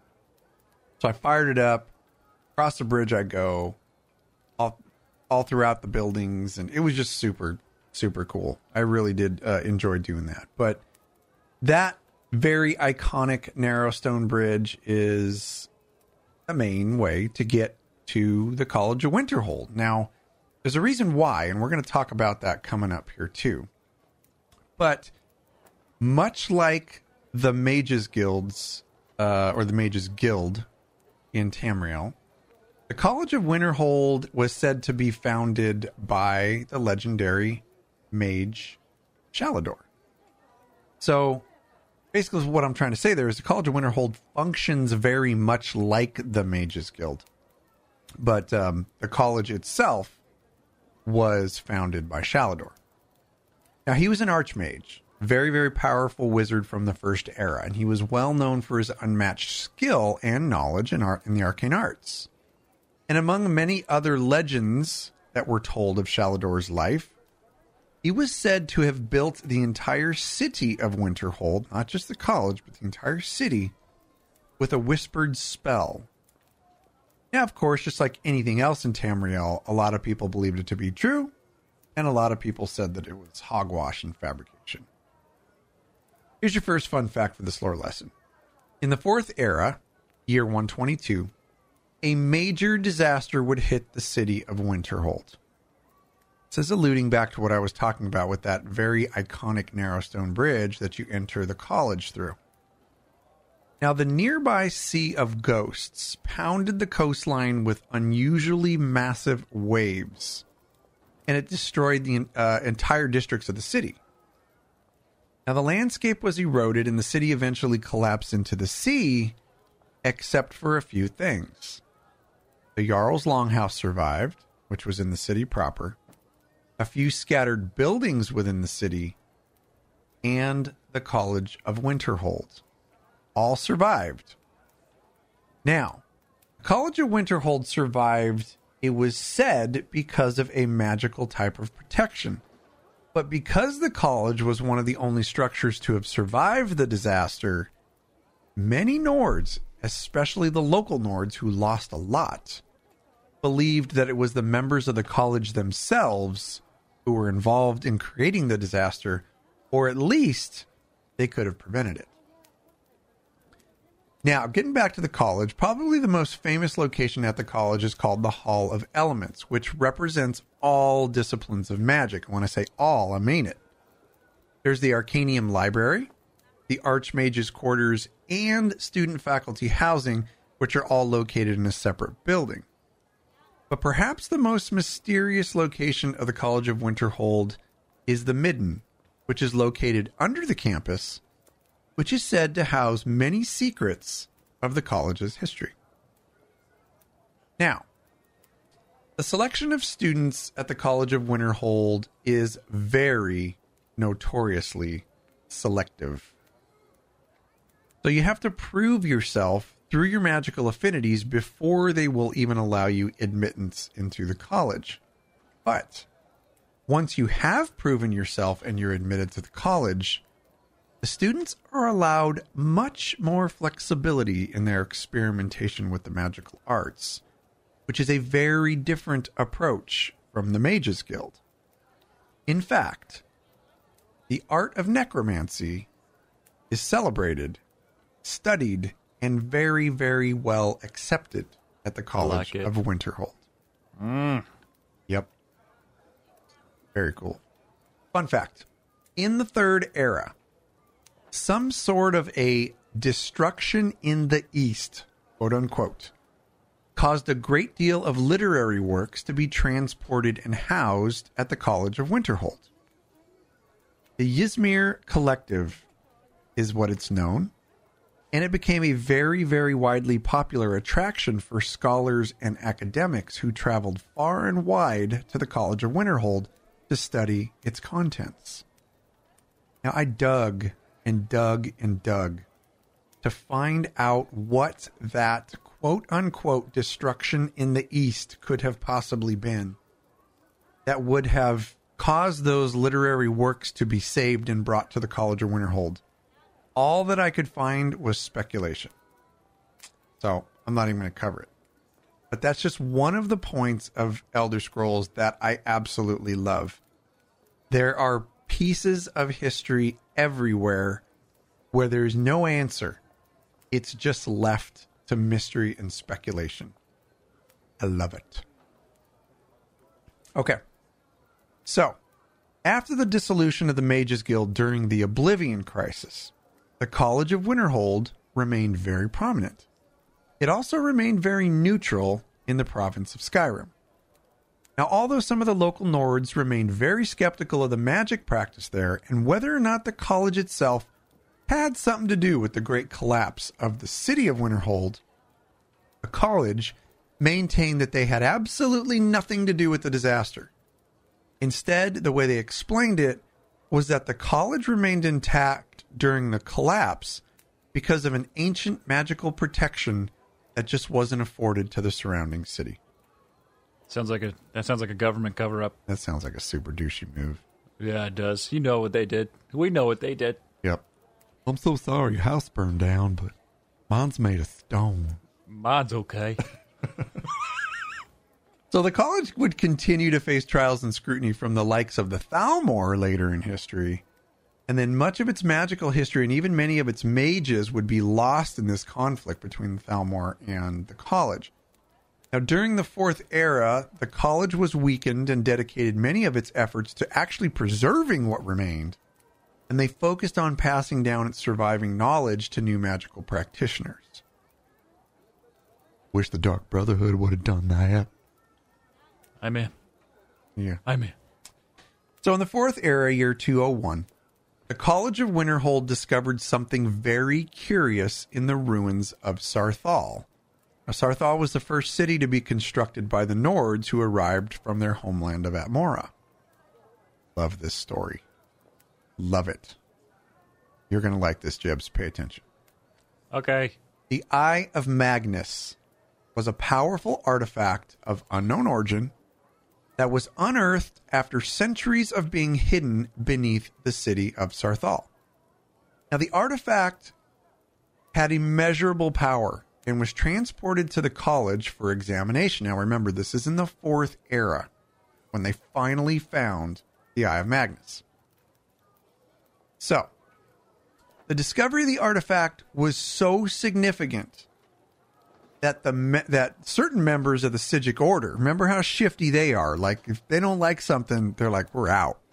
Yeah. And their entire Artaeum just disappears. Their entire island in the sky disappears. Like, we are done with you people until The you do ultimate something sneak wrong, then roll. we're going to come back and tell you about it. Yeah. So anyway, the Psijic Order is known for doing that. They're out.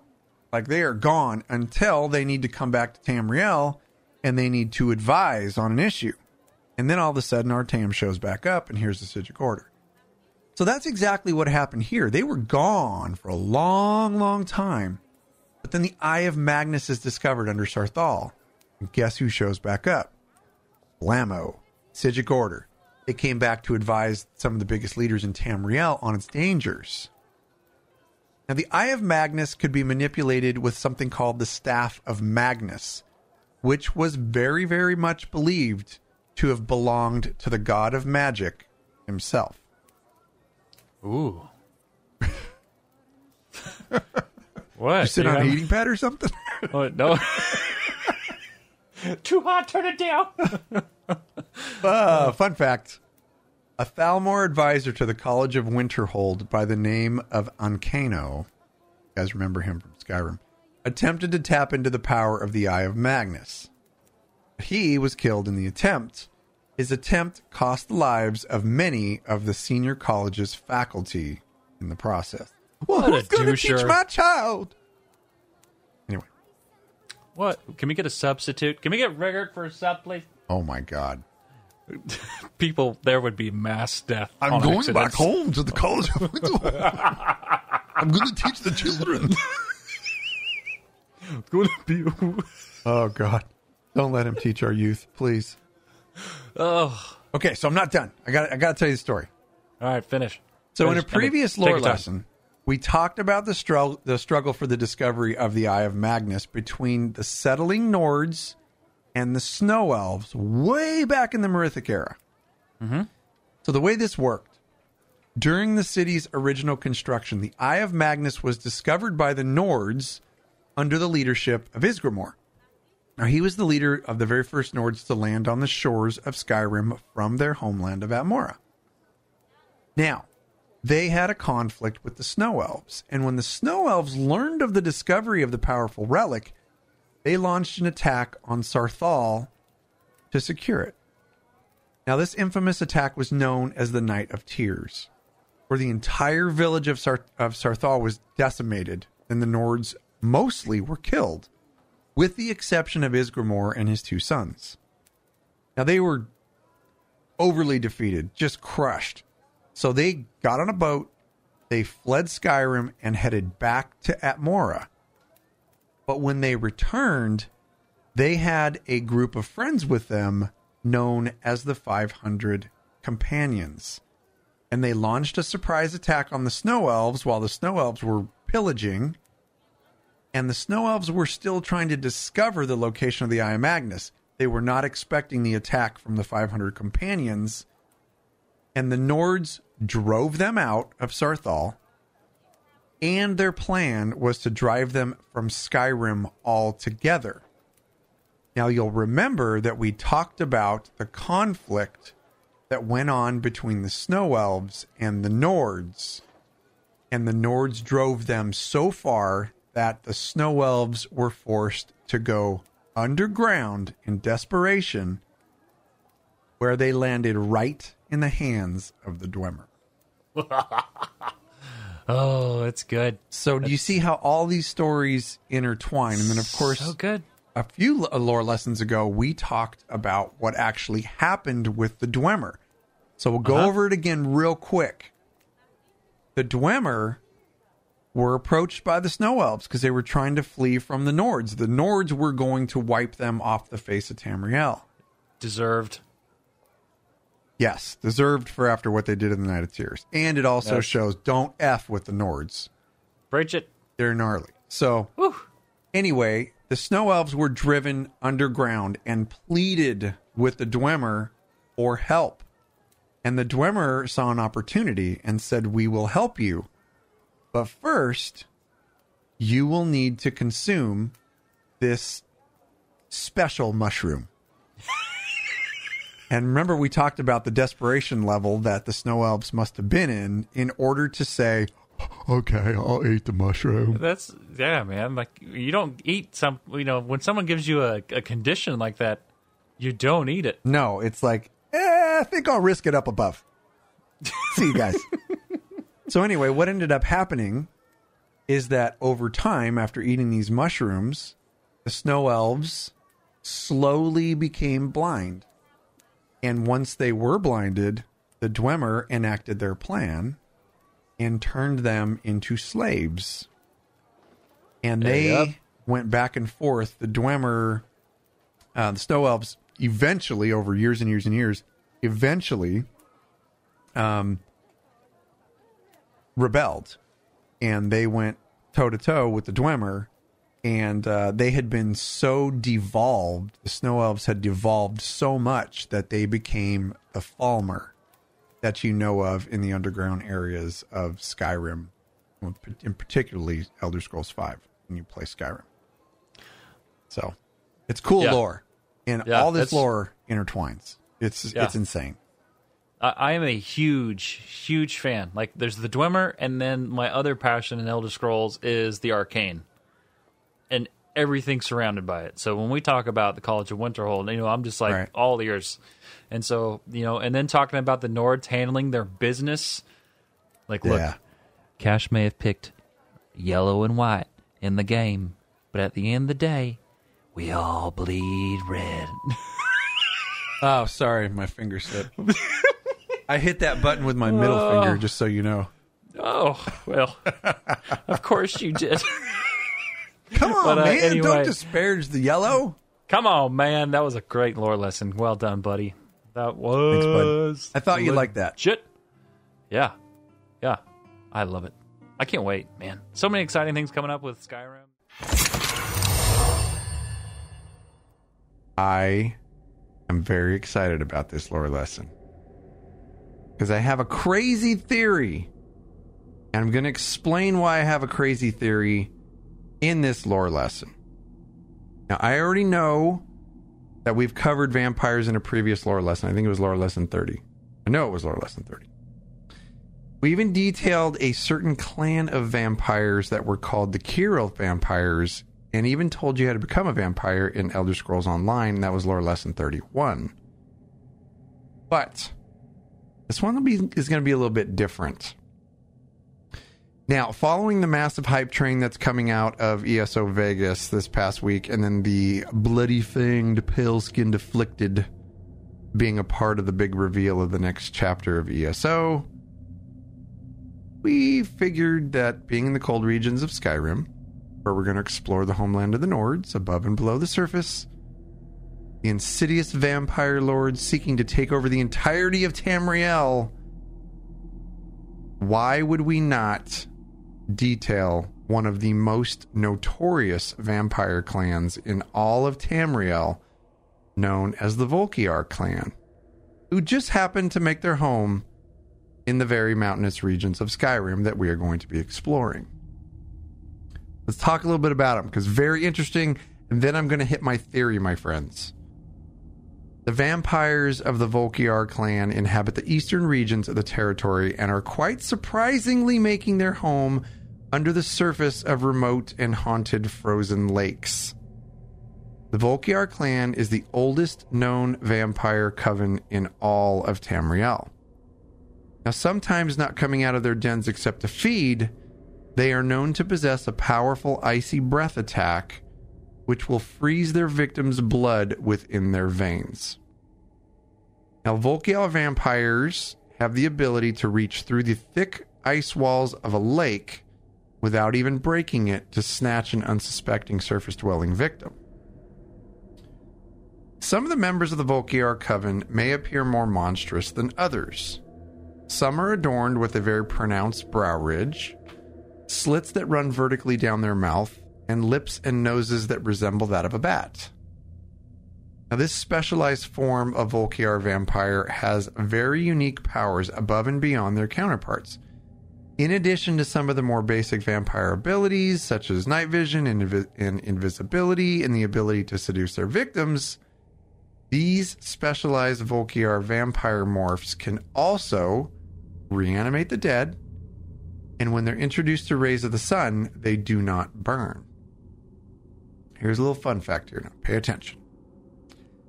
Some of the more ancient vampires of the Volkiar coven, specifically those who are part of the court at Castle Volkiar, have the ability to transform into large winged vampire lords. This is considered to be a gift from the father of vampires, Molag Bal himself. Now, you'll remember our lore lesson on Molag Bal. He is the father of vampires. Now, these particular Volkiar vampire lords are tall, they're humanoid looking, they're bat-like, and they have poisonous talons and wings. Now, becoming a vampire lord also gives them the ability to summon gargoyles, use magic such as mist form, and sometimes even to transform themselves into a cloud of bats to pass through small areas. Da, da, da. Jibs is paying attention. Thank you, sir. Yes. You're welcome. There are some similarities that I'm going to be talking about in this lore lesson that is going to hearken to my theory. The founders of the Volkiar Coven are a Nord family led by Lord Harkon. Lord Harkon was a wealthy Nordic king who had a very severe fear of death. So Lord Harkon made a selfish pact with Molag Bal himself, where he and his family would become immortal vampires in exchange for the sacrifice of 1,000 innocent souls to the Daedric Lord. That is gnarly, how somebody could sacrifice others for immortality for them and their family. It's another day of Sith life right there. Gnarly. So Harkon and his family were inflicted with the purest form of vampirism known, which is given only by Molag Bal himself. So here's a little fun fact about the bloodline. Members of the Volkiar bloodline are infected with Sanguinaire Vampiris, as opposed to the most common form of vampiric disease, which is known as porphyric hemophilia. Sanguinari Vampiris is more prevalent in the Skyrim territories and is known for only having a 3-day incubation period, after which the afflicted will die and become undead. Now we're going to talk about an ancient prophecy, and this is where my theory is going to come into play. There's an ancient prophecy called the Tyranny of the Sun. It was written early in the First Era. The Tyranny of the Sun foretold of a time where the sun in the sky would be vanquished and Tamriel would fall unto darkness. The prophecy was written by somebody named Archcurate Virthur of the Chantry of Ariel, and it greatly interested Lord Harkon. The vampire lord dreamed of a world in darkness where vampires could roam free without fear of the sun. Here's another little fun fact. The creator of the Tyranny of the Sun prophecy, Archcurate Virthur of the Chantry of Ariel, was inflicted with vampirism by an initiate of the Chantry. Now, he felt very betrayed that Ariel would allow such a curse upon him and not help him. So Virthur sought his revenge and created the prophecy which foretold of the sun being blotted from the sky. With the sun covered for all eternity, the connection between Aetherius, the plane of the gods, and Mundus would be forever broken. Whereas Ariel would never have influence on Nirn again. And that's what the Archcurate wanted as his revenge. So back to Lord Harkon. He first discovered this ancient prophecy when he uncovered some writings from actual moth priests who had read from 3 separate Elder Scrolls. And when he learned of the possibility of plunging the world into darkness without the sun, Lord Harkon went, this seems to be like a good thing to get obsessed about. So he did. So the Tyranny of the Sun was foretold to come to pass when Ariel's bow loosed an arrow soaked in the blood of a daughter of Coldharbour into the sun itself. So, 3 things. Ariel's bow had to be acquired. An arrow from the bow, from the quiver of the bow, had to be soaked in the blood of a daughter of Coldharbour, and then that arrow had to be shot into the sun. And part of the prophecy reads, quote, "The blood of Coldharbour's daughter will blind the eye of the dragon." So now let's talk about what a daughter of Coldharbour actually is. Needed to fulfill the prophecy, the daughter of Coldharbour is a female granted with vampirism through a ritual with the creator's patron deity of vampire, Molag Bal himself. So this is Molag Bal directly afflicting a female with vampirism. That is the most pure form of vampirism there is.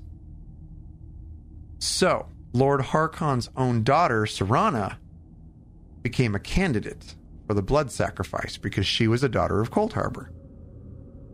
So, hearing of these plans, Lord Harkon's wife, her name was Valerica, she said, "Hell no, you won't." So she prevented her husband from achieving this ultimate goal, and she fled with Serana, sealing her away in a crypt. Now, don't forget, these are vampires. They are immortal. So Lord Harkon searched in vain for his wife and his daughter for centuries, ultimately finding his demise at the hands of the Dovahkiin and Serana herself in the 4th era. Yes, you play the Dovahkiin, in case you didn't know. That's you. Okay, so fun fact here. Lord Harkon's search for his estranged wife and daughter intensified greatly over the centuries. But so did the boldness of the Volkihar vampire clan. Vampiric raids on major cities in Skyrim became more frequent, way more deadly. And in response to this outward aggression toward the citizens of Skyrim, the ancient order of vampire hunters known as the Dawnguard was reformed. Now let's talk about the Dawnguard and its origins.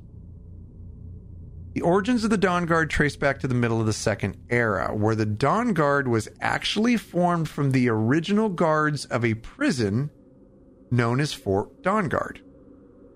Now, this prison was formed, and these guards were put in place to house the son of the Jarl of Riften, who had become afflicted with vampirism.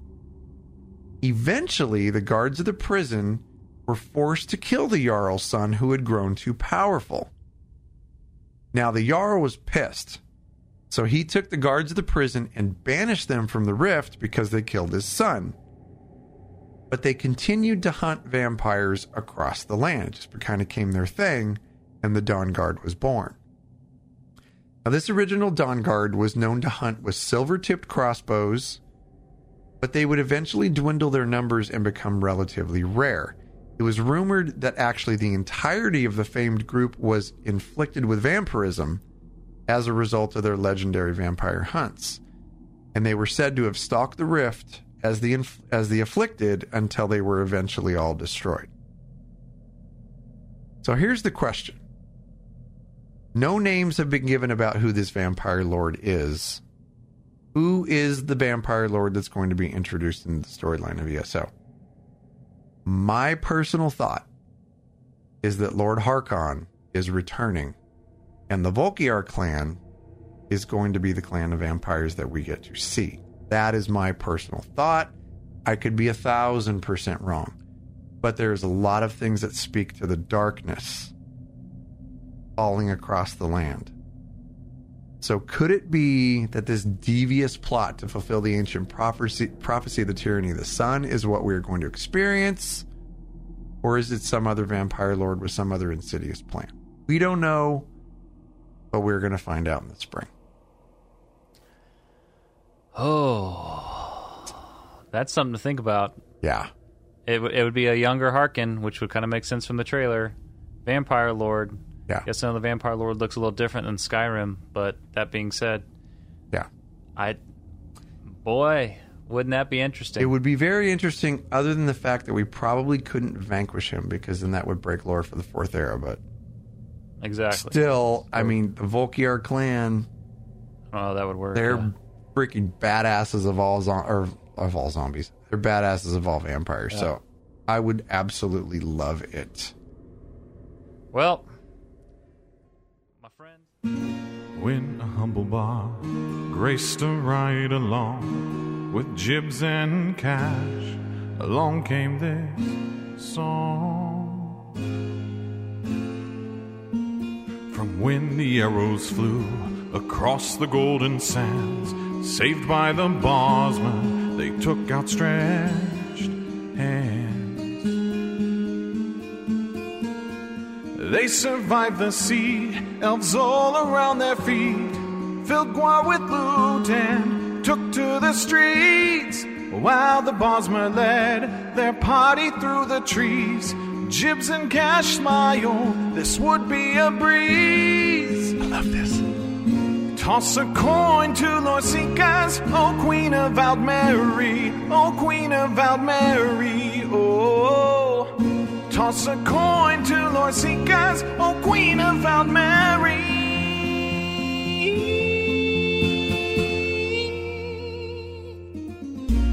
All across Tamriel, fight the dragon horde with arrows and spellcasts. Watch out for their horns.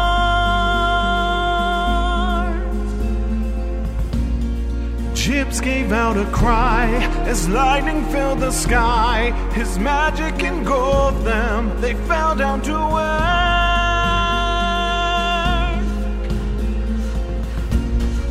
Cash whipped out his staff, gave a mighty laugh, let loose an inferno and wrote their epitaph.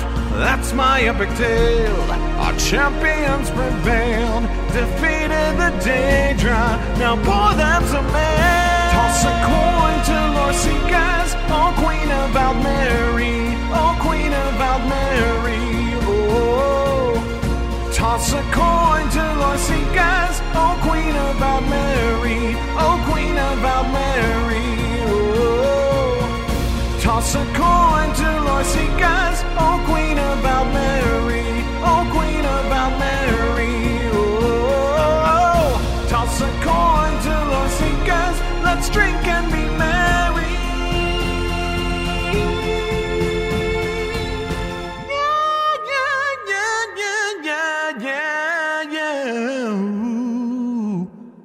I took the Let's Drink and Be Merry part pretty seriously during this recording, so I hoped you enjoyed that. Lore Seekers, baby. Oh, that is so cool. Dude, is that a freaking voice for radio? Oh, well, he does voice. That's it. He does a professional voice acting for everyone who's here in chat. Right. That's Master Conniff here in chat. It's everyone part of Lore Seekers. It's amazing. And now we have our own Bard. Dude. Yeah, that's fantastic. Jibs and I literally had a kitten when we saw that. Like, he had one and then I had my own. We didn't have each other's kitten. But, I mean, I don't think that... I don't make babies with tails. Not that you know of, anyway. But Master Conniff, like, that was an honor. Agreed. Like, really 100%. a freaking honor. I can't even believe the fact, number one, that you took the time to write that and record it and completely nail it. Like, that was us. The lyrics were us. It was from our storyline and from everything we do. And, I mean, you had the right faction and everything. Isn't that right, Jibs? Bleed yellow, bitch. Let me say this. If I had a choice, it would be Ebonheart. But we're currently Lore Seek. I'm talking. I'm so sorry. We're having technical difficulties right now because my co-host is a total douchebag. That being said, Lore Seekers are all married to Minion. I will cut you in your sleep. we're Lore Seekers all married to Minion. So that being said, we'll defend the Dominion. But at the end of the day, I'm Dunmer. I love Nord. So if it was my personal choice, Ebonheart for the pack. But that being said, Lore Seekers is the Dominion. So I support that as well, pants and then my underwear. I hate you so much. I know, but that's what makes it so fun. So anyway, my friends, Master Conniff. Conniff, thank you. Thank you, That good was sir. Absolutely. Are you going to do a lore lesson? Are you know? I'm going to do a sit here lore and lesson. We're giving flick Master my nuts Conniff for the next 20 his minutes? due. He's due that. I agree. That was great. It was freaking amazing. It was amazing. I can't even believe it. Like, it's a thing. Someone wrote us a song. I know, believe it. right? Like, what? That's so cool. I love it. Toss a coin to Lore Seekers. Oh, Queen of Aldmeri. We love you, Kate. That's right. Yep. Long live Beckinsale. Long live Beckinsale. That's right. Kate, when you're listening to the show, because clearly we know you're a listener and a subscriber, and I'm just going to shut up. That's not even the case. Yeah, that will never be the case. That'll never be the case. I mean, Go I ahead. love my wife, but I might flip a hand grenade under her chair to get to old Kate. And she might be age That's how my appropriate wife is for with Cat. Ryan. Oh, yeah. I mean, my wife's the same way with Ryan Reynolds. I love you. My wife's the same way for Ryan Reynolds. I don't even blame her. Well, She tells me I have a date with Ryan. I say, have fun, baby. dude, I'd leave you. what are you gonna do? I'd definitely leave you for Ryan Reynolds. I'd leave you for a freaking Choose your words. a scamp. That's hurtful. Ryan Reynolds is such a far cry from a scamp. Anyway, I got lore. Are you ready for lore? Yeah. Actually, I think I have a. I think. Oh, week after week, I put up with you. Well, it's only fair. I bring it back. We're going to start off tonight with a little read. Just a short little read. This is a really cool lore lesson, and it's completely appropriate for this week. So the read starts.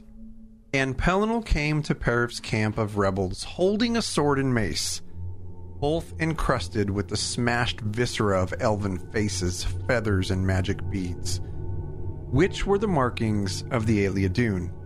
Stuck to the redness that hung from his weapons, he lifted them, saying, "These were their eastern chieftains, no longer full of their talking." Boom. Lore Seekers, it is that time of year again, my friends. Mid-year mayhem. This is the Elder Scrolls Online's player versus player event that we all long for. It is finally here. Unfortunately, we're like almost halfway through it. But the Lore Seekers have long held the tradition of hunting antiquities and lore books to increase our knowledge of the Elder Scrolls universe.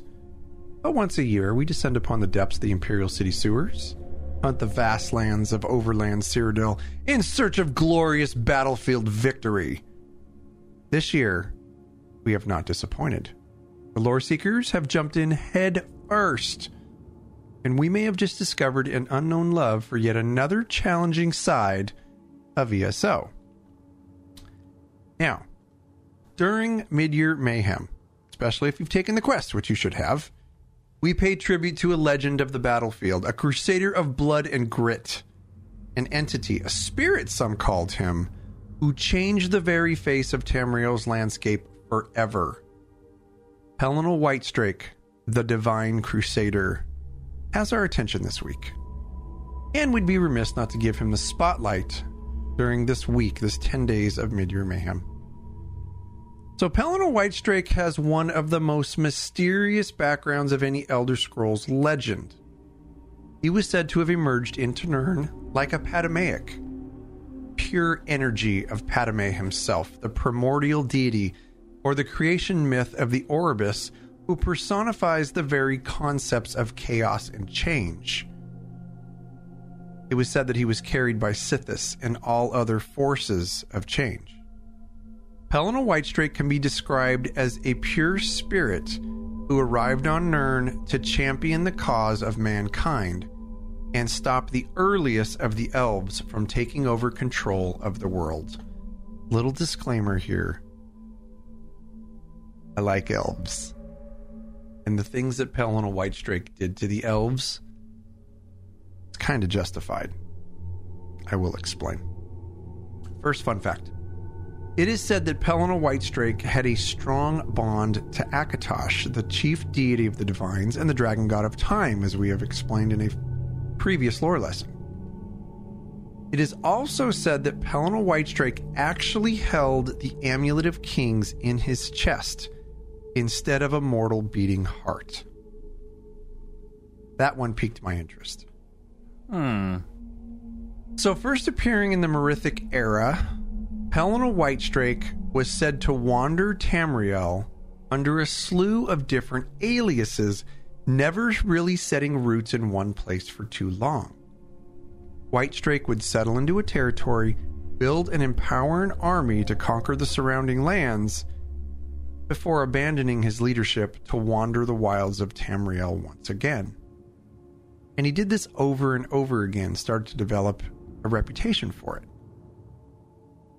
During the First Era, Pellinal Whitestrake amassed an army to fight the ancient Ayleids of Cyrodiil. He joined forces with the human Alessia to battle their Ayleid slave masters when he heard of her revolt against the elves. So just to clear it up, the Ayleid slave masters of Cyrodiil enslaved the human Imperials that were there. Alessia said, "No more." And she started a revolt. And Pellinal Whitestrake heard of it and rallied to her side.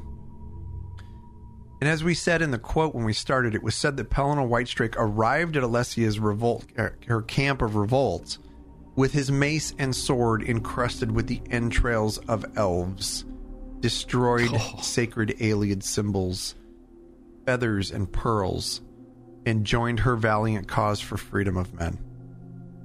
He was immediately given the position of her champion, alongside her lover, the demi-prince Morahouse the Man-Bull. So there were three of them: Alessia, her lover, the demi-prince Morahouse the Man-Bull, and now Alessia's champion, Pellinal Whitestrake. So over time, every elf in Cyrodiil became an enemy of Whitestrake. Instead of army-to-army battlefield combat, Whitestrake made the highest-ranking members of the Ayleid armies his targets. He would call them out one by one, inviting them to head-to-head duels to challenge the authority and their leadership in the region. It's kind of reminded me of that Shadows of Mordor game, where he would just call out. He'd call out all the orcs. Yep. So anyway, that's what he did. He took the leadership. He went straight to the head instead of just diving into battle with thousands and thousands of troops. So during one of his most renowned duels, he defeated Haramir of Copper and Tea in a duel at the Tor, where Pellinal Whitestrake defeated him handily and ate his neck veins and called out to the praise of Remen, who was not known to the mortal world at the time. So who was Remen? I'll tell you in this fun fact. Remen was known as the worldly god and became the cultural god hero of the Second Empire. Remember, we're still in the First. Remen would later become known as the greatest hero of the Akaviri invasion into Cyrodiil, where he would build the Remen Empire and conquer a majority of Tamriel, except for one place. Jibs, you'll be proud to know that one place was Morrowind. Yeah. We said nope. Dirty dark elves. Get the F out. So duel after duel, it took the Divine Crusader less than 1 year to drive the Ayleid armies back and claim all of the eastern lands in the name of Alessia. Nothing could stop the momentum that he created as Whitestrake moved to free every single slave in all of Cyrodiil. The Nords of Skyrim, who had come to Alessia's aid, first encountered Pelennor Whitestrake standing at the bridge of Helden. You'll like this part. Pelennor Whitestrake's normally white hair was matted and stained with the blood of thousands of elves, so much so that his white hair had turned to a darker shade of brown. The Nords, bearing witness to this, bearing witness to him standing on that bridge, actually thought that their patron god Shor had returned. Wow. I could just picture Riggert on that bridge. I was wondering, hey, Lieutenant? Is that Shor? And then Riggert just being backhanded. Shut up, Riggert. We're busy. Oh, so funny. All right, fun fact. Pelennor had personally trained and cared for an imperial slave by the name of Huna. It was said that Pelennor Whitestrake had a very strong love for Huna, and when she was felled by an arrow strung by God, this is a hard one.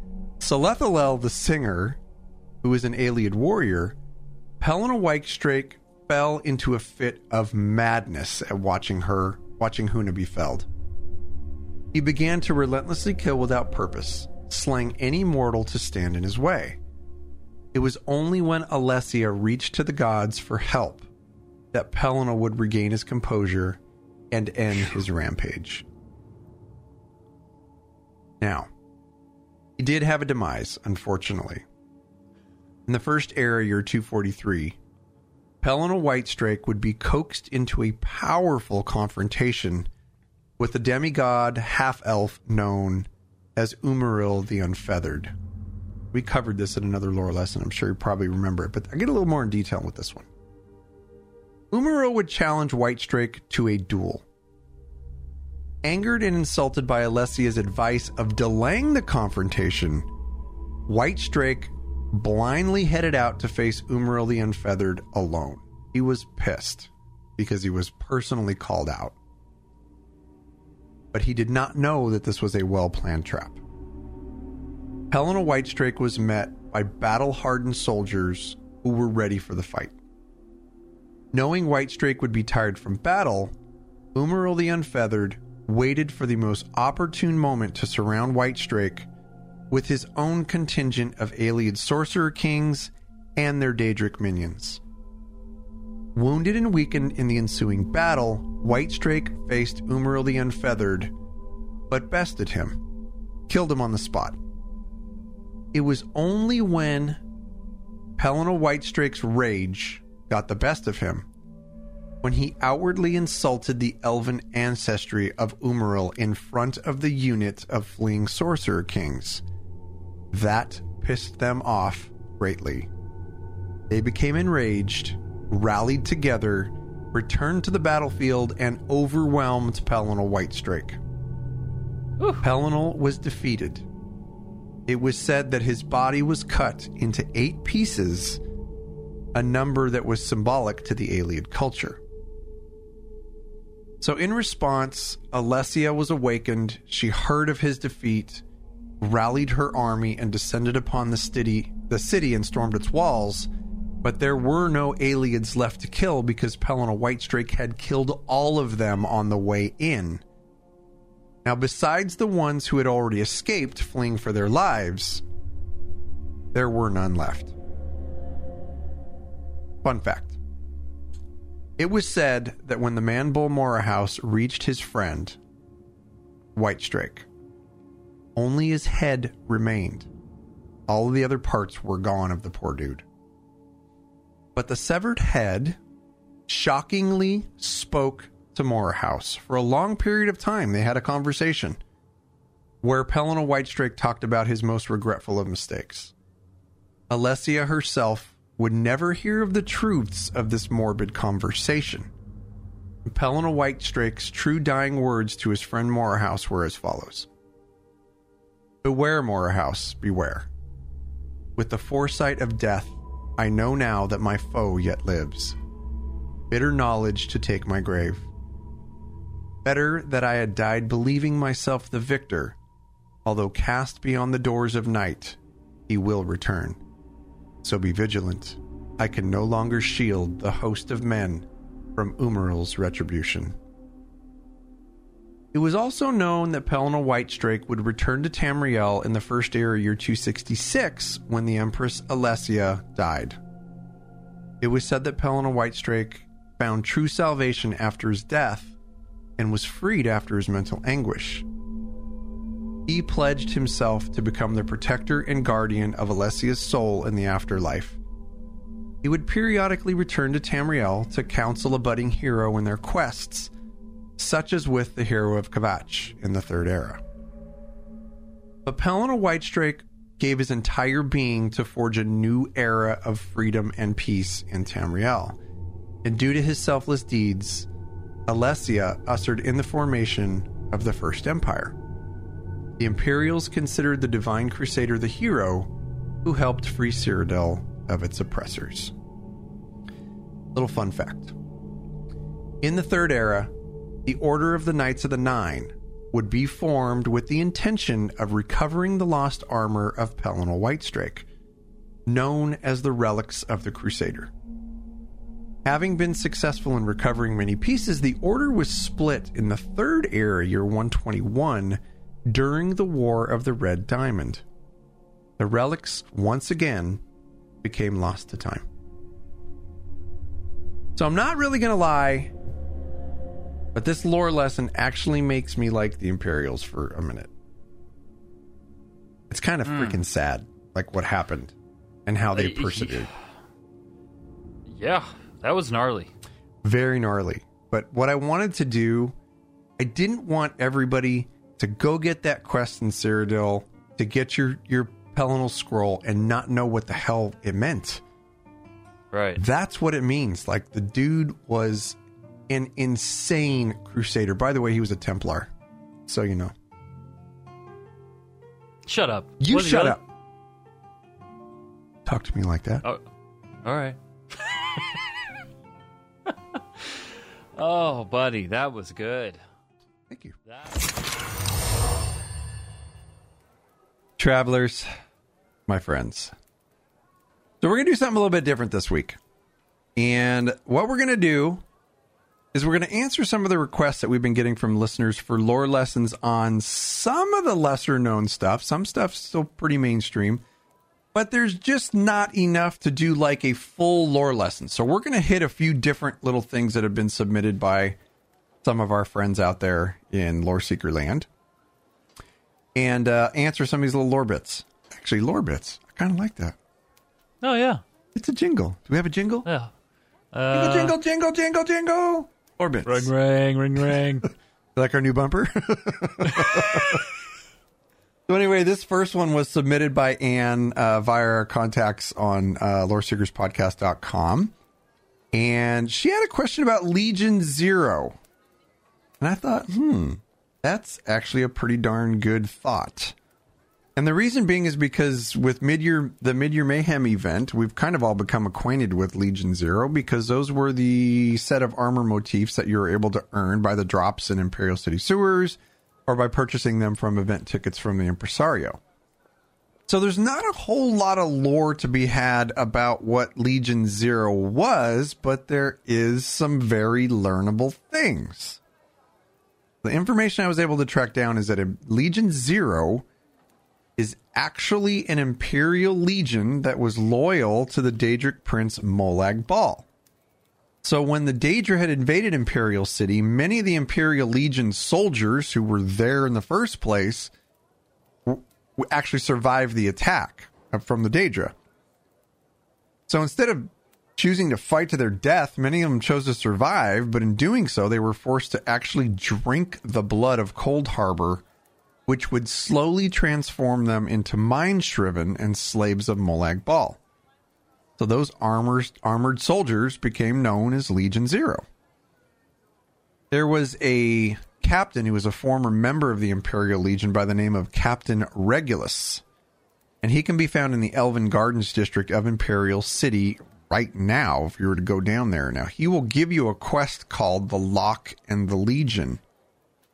Now, he's a relatively new member of Legion Zero, and he's slowly turning into mind-shriven after drinking the blood of Cold Harbor, and you can tell when you talk to him, although he answers you quite well for mind-shriven, you can see that he's turning because he's got this icy blue hue in his eyes. So I thought that was pretty darn cool. Legion Zero, defunct Imperial Legion soldiers who are now mind-shriven and under the guise, or under the control of Molag Bal. I'm not gonna lie. I would really, really, really like expanded content regarding Legion Zero. You know, whether it's a full-on themed dungeon, I think there's something to that, man. That'd be great for ESO. It'd be awesome. A dungeon. Yep. A dungeon would be super cool with all, where you have to actually battle the Imperial Legion, or the Legion Zero. You know, a good Imperial's one that's dead on the ground, am I right? You are right. You are right. Actually, speaking of the Imperial Legion, why would we not cover what the actual Imperial Legion is as well? And this was also submitted by Anne via loreseekerspodcast.com. While we're on the subject of the Imperial Legion, who were they? As part of the original army of the Cyrodiilic Empire, the Imperial Legion was the military branch that was loyal to whoever was ruling the Ruby Throne. One more time. Ruby Throne at the time. So during the timeline of Elder Scrolls Online, which is the second era, the Empire has fallen into disarray, as you all know. So there's really no true Emperor except for Cash for like 5 minutes of Cyrodiil. So the Empire has fallen into this disarray. It originally had leadership by Clivia Tharn, and the power behind the scenes at the time was Menemarco, the King of Worms. But all that is over now, and there's a battle going on in Cyrodiil for control in between 3 different legions, 3 alliances. You already know about them. The Daggerfall Covenant, the Ebonheart Pact, and the Altmerry Dominion. Wow. Anyway, the Empire having lost control of those many provinces and the Imperial Legion becoming scattered across Cyrodiil, this is what we are dealing with now in Cyrodiil. All of these different factions vying for control. So, the only place you're really going to find any true Imperial Legion that are still together is just kind of scattered around Cyrodiil. You'll see little encampments and stuff that still have some splintered portions of the Imperial Legion. Now, according to UESP, several Imperial Legion regiments still do exist and can be found within Elder Scrolls Online. And these are the Legion of the Westweald, which is an Imperial Legion from Calovia, tasked with securing the recently annexed Southweald for the Calovian states. You can find Legion Zero, which we just talked about, the traitorous Imperial Legion within the Imperial City that has sworn fealty to Molag Bal. Then there's the Second Legion, which is the legion that accompanied Varen Aquilarios, the Prophet, during the Calovian Revolt, and they're headquartered in peacetime in the vicinity of Bruma, which is in Cyrodiil proper. Actually, not Cyrodiil proper, but in the region of Cyrodiil, it's just up on the north end. Then there is the Fourth Legion, which Quintilia Rulis worked in the engineering auxiliary of this legion, operating trebuchets before deserting, which is just kind of a whole side story that we're not going to get into. There's the 5th Legion, led by Captain Lampronius, who was training new recruits. And they also have a beer named after them called the 5th Legion Porter. I'm trying to sound imperial. You did really good. Does that sound snooty? I mean, you're pretty snooty. I mean, that's up there with high elf. Perfect. Not so douchey, though. They're a little less douchey than high elves. Right, they're a little bit invasive. They're a little bit less invasive as the high elf. They have more armor. Maybe they're a little smarter. I'll never forget that high elf we came across at Skyreach. Once you realize your race is worthless, then we can use you. Oh, yeah. I was like, oh, my God. Oh, my God. Racism is real in this game. It's so terrible. Let's went to 11 real quick. Oh, my God. How did they get away with this? Then there's the 6th Legion, but little is known about the 6th Legion. A former member by the name of Antonia Gratus recalls brief tales of her exploits. Perhaps that will turn into a lore lesson one of these days, because 6th Legion sounds very special ops to me. Sounds very Black Ops. I like that stuff.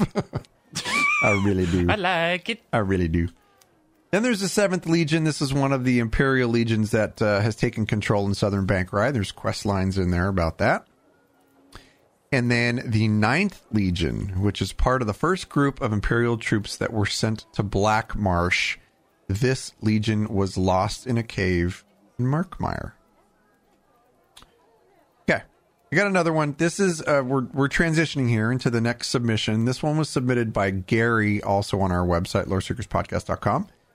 This one is about the Brothers of Strife. I had no idea what this was until I looked at a picture of it, and I was like, oh yeah, I've been there. So if you've been in southern Stonefalls, you may have noticed a massive series of ruins that has a big statue over the top of them. It's kind of south of Ebonheart. But the Brothers of Strife is the name. And it's basically 2 brother-looking things. It's just a big, giant statue made out of the native rock that's there. It's kind of that reddish-brown type of rock. But somebody carved out of that 2 brothers like fighting each other, and it's right there. It's a pretty cool little monument. Now, if you want to know what it's about, you want to know the history of what the towering symbol is, then you have to take a series of quests that are basically right there. There'll be a dumber sorcerer by the name of Vanal. It's Dunmer. It's what? It's Dunmer. I'd appreciate it if you pronounce my race appropriately. Sorry about it. It sounded like a buzz was flying in my ear. You said it's pronounced dumber? Yeah, it's pronounced dick. Are you saying Pam? Dick. With a B? Okay. Come on.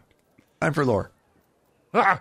All right, so anyway, you can get a quest from a Dunmer sorcerer by the name of Vanal, who requests your help with his research of the origins of the statue. So you'll uncover a series of stones for him that are going to thrust you back in time to commune with the spirits of the brothers who unfortunately met their demise at the same location of the statues.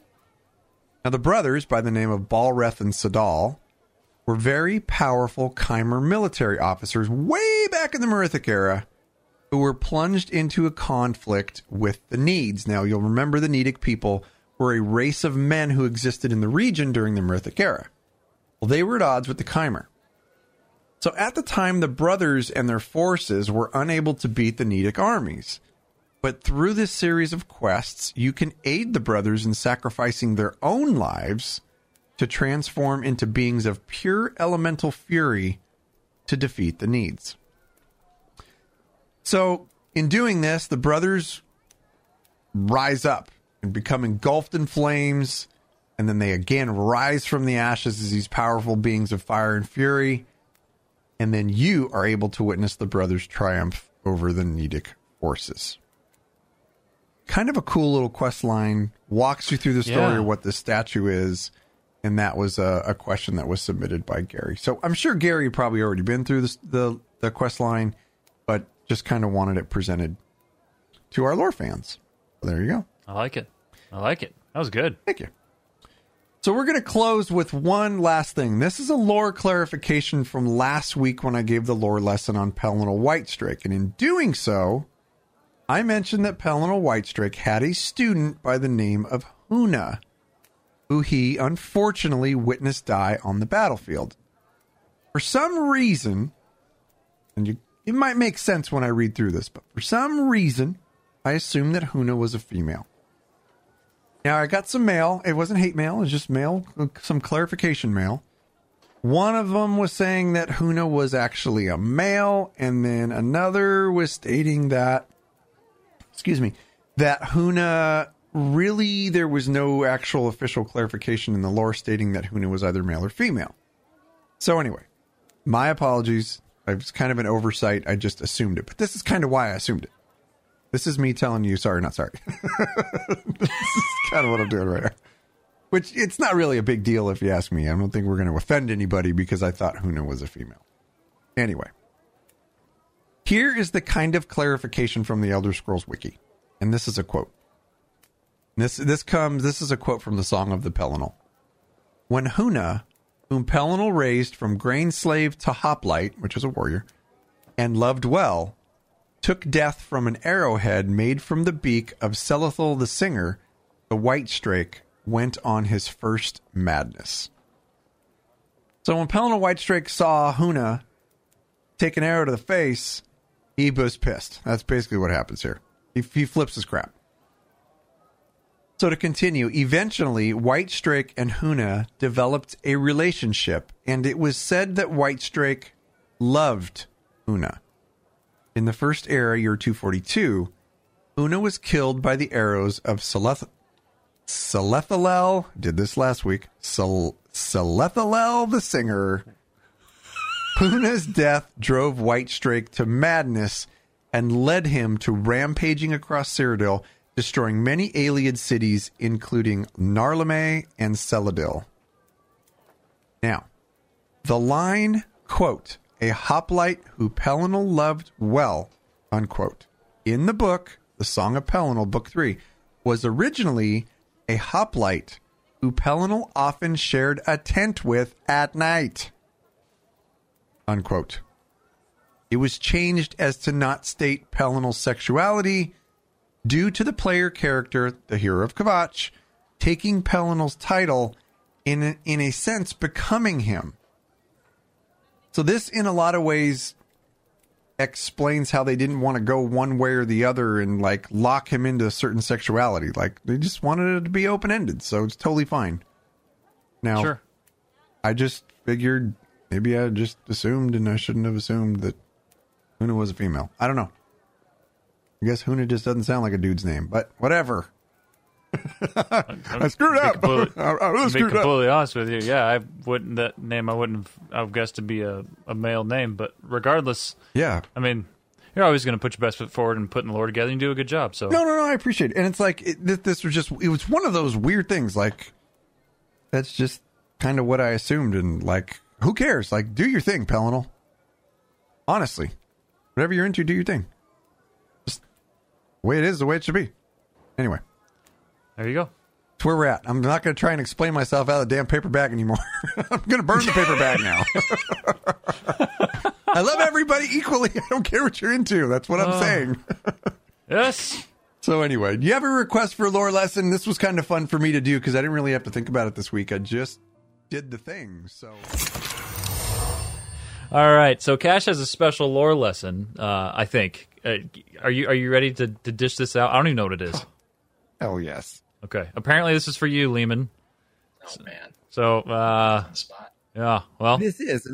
I actually hit Lehman up earlier in the week, just asking if he had a favorite piece of lore, and he gave me a few general topics, and I had to pick at least the one topic that I think that he would have liked, and it has something to do with our scaly friends. Yay! Yay! And just because it's a very special week on the Lore Seekers podcast, we're so honored to have you here. And we thank you for coming. We absolutely had to do something to treat you a little bit. And I know you already know this story, Our folks might not know the story, which is why I wanted to bring you a story about our Argonian friends from Murkmire. So this week we are dedicating our lore lesson to you, the master storyteller, lore master, Leman Tuttle. Sweet. So tonight we're going to tell the story in lore lesson number 91. We still can't believe we've done 91 freaking lore lessons. We're going to keep you on for number 100, but we didn't want to wait. We're like, nah, let's have him on now. Anyway, tonight we are doing a lore lesson on Red Bramman, the notorious Argonian pirate and brigadier. Now, this certain Red Bramman operated out of Black Marsh during the First Era. Now, Bramman was given the nickname Red because of some long red hair that he had, which was very uncharacteristic for the scaly race of Argonians. Now, there is some speculation that Red Bramman was actually a human because of how he was described in the book A Pocket Guide to the Empire, but he is largely known to have been an Argonian. So, operating in the area of Topal Bay, Red Bramman and his pirate crew would use the waterways to reach Imperial settlements and caravans and rid them of their valuables, and then disappear into the deep marshlands of Black Marsh. Bramman and his brigands were not very easy to track, as they would venture deeper and deeper into the swamplands further than anyone had ever attempted. Here's a little fun fact for you. Deep within the swamps of Black Marsh, where now is the site of the city of Blackrose, Red Bramman had established a very sizable bandit kingdom hidden deep within the marshlands, and it was connected to the Topal Bay by a series of waterways and winding rivers with thick mangroves, which shrouded the entry and exit from Bramman's ships, which is going to become a very important point here. Now, because of the piracy of Bramman against the Alessian Empire in Topal Bay, Red Bramman became the focus of then Empress Hestra of Cyrodiil. He was lifting a lot of things from Cyrodiil, and Hestra got super pissed. Hestra got pissed a lot. There's a lot of Hestra got pissed off stories. Yes, and this one in particular, she instigated an anti-piracy campaign in the First Era, year 1033, and called for the head of Red Bramman. Now, the problem was Red Bramman was very, very crafty, and he would prove to be a very difficult quarry to catch, because not only him, but his crew were super elusive. So the Imperials would continue their pursuit of the pirate king Red Bramman, and many, many battles would take place in the Topal Bay. But Red Bramman would always escape. And they remained, all of these battles remained largely unsuccessful for the Imperials until the Imperial Navy uncovered something that would turn the tide in their favor. They discovered to pursue Bramman, and they discovered his means of escape. And it was a narrow, winding river that emptied into the Topal Bay near the settlement of Solrest. Now, the entrance to this waterway was concealed by the thick mangroves and dense forest land that was there, swampland that was there, and was not easily visible. Here's another little fun fact. This particular area that Bramman was escaping to was deep in the mangroves.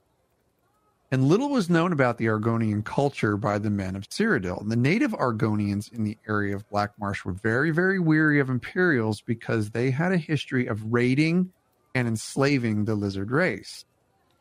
So the Imperials made many attempts to push deeper and deeper into the marshlands to settle, especially when they were trying to fight that piracy. But the native Argonians began to fight back, and they started to get increasingly violent, fearing that more Imperials would come if they were allowed to set roots into the region. Now back to Bramman. Once the Imperials had discovered his hidden waterway and how he was able to escape so quickly, they gave chase deep into the mangroves and eventually followed Bramman and his crew onto land. Now the Imperials tracked Bramman and his brigands deep into the heart of Black Marsh, eventually cornering them in the area that is now known as Blackrose. Bramman was finally caught, and when he was caught, he was immediately executed, and his head was delivered to Empress Thestra. Ooh. Kind of gnarly, kind of a terrible end for such a kick-ass character with a really cool story, and I wish there was more. I truly do, because he was a really cool pirate, especially in those waterways and just being able to navigate those quickly and escape, and I love that whole story. But in my personal opinion, I don't think that Red Brammen was just a pirate. When you really think about it, he was unafraid of an encroaching foreign enemy. When the Imperials were moving in and enslaving them, he knew that was a threat. And so much so, he launched his own offensive against them and hit them where it hurt, in their pocketbook. So well known for forging behind the scenes and enemy type sabotage warfare, the Argonians chose to fight smarter than their opponent. And they continued to do this for years. So was Red Brammen in it just for the loot, or was there an ulterior motive at hand? I personally believe that aside from simple piracy for personal gain, Red Brammen and his crew were striking back at an enemy who struck first. And I applaud them for that. Another course to consider is that Tamriel as a whole during the First Era knew very little about Argonian culture because they didn't travel outside of the Black Marsh. It wasn't until the infamous raid of Red Brammen by the Imperials, and when he was tracked into the Black Marsh and the piracy was ended, that the entire world of Tamriel would come to discover and eventually love the mysterious culture of the Argonians. So I wanted to end with a little excerpt from A Pocket Guide to the Empire. This is the 3rd edition, and it's entitled The War with the Trees, Argonia and the Black Marsh. And it reads, the historian Brendan the Persistent writes, the Argonian people have, throughout Tamrielic history, been perhaps the most misunderstood, vilified, and reviled of all the sentient races. Yet those who have taken the time to experience Argonian culture have gained a greater appreciation for this noble and beautiful people. End quote. But it should be noted that the historian disappeared during his final expedition into the deeper swamps of Black Marsh. And that, my friend, is for you, Mr. Lore Master. Woo! Thank you. Well, I love them Argonians. I I know. think there's going to be a lot of people who give you a hard time. There's a lot of debate about Red Brammen, whether he's actually an Argonian or not. Yeah, there is. I started to find that during my thing. I decided to go with, he's Argonian. That's not my whole deal. That's the way the lore tells it. And to me, between the Imperial Library and UESP, those are my sources. Unless you say different, sir. If you say different, then I'm No, I'm not gonna get in the. But Argonian history, is the best. Everybody should read more of it. Why is that? Why do you feel that way? Why do I love the Argonians so much? Why do you? Why do you feel do you feel like they're misunderstood? Do you just feel like there's more to it? Yeah, absolutely. I think that we have a lot of. When we were messing with them in Empire, I think that we have a lot of Western biases about what constitutes civilized life, and we got this idea that you got to build a house out of rocks, or you have to build these things that last a long time, right? And I think that's a fundamental misreading of what civilization is supposed to be. And Argonians, they live the way they do because they want to live. Not afraid of a radical future where things disappear, things fall apart, and they face that with bravery and grace. And I think that they're super cool. They're absolutely the best. I keep saying this. I love all of our children. I do. Love them all. Love them all dearly. Do you love the Dunmer any less because we enslaved the Argonians? Yes. Well, that's a bummer. I'm not going to lie. Oh, okay. I have one thing that I want to add about the Argonians, because I'm totally on the page with that. And now I'm like, play a damn Argonian. Why don't you play one? But here's one thing about the Argonians that I think the world could learn from. when an Argonian moves from Black Marsh and relocates to another area of Tamriel, they have this innate interest in the culture of where they're at and assimilating with where they are. And I think if other people took interest in other people's cultures, the entire world would be better for it. And I don't mean to get philosophical, but I love that about this lore, is they just have that innate trait. Is it even a trait? I don't know, but that is how they choose to do it. Rather than tell of their own history and where they're from, they want to learn of the history in where they're at. Yeah. I think that's incredible. That's good. And really smart writing, too. It's really good. That's good stuff. Yeah. Very responsible. Oh, well, good lore lesson. Thank you, sir. Yeah. Fun one. Layman, buddy, Yeah. I wish this wasn't over. Oh, man. Yeah, we could do this for a whole nother hour. This has been a year in the making, and we just appreciate having you on, man. This has been a good time. That's been a blast, man. Thank you for the invite. Yeah, absolutely.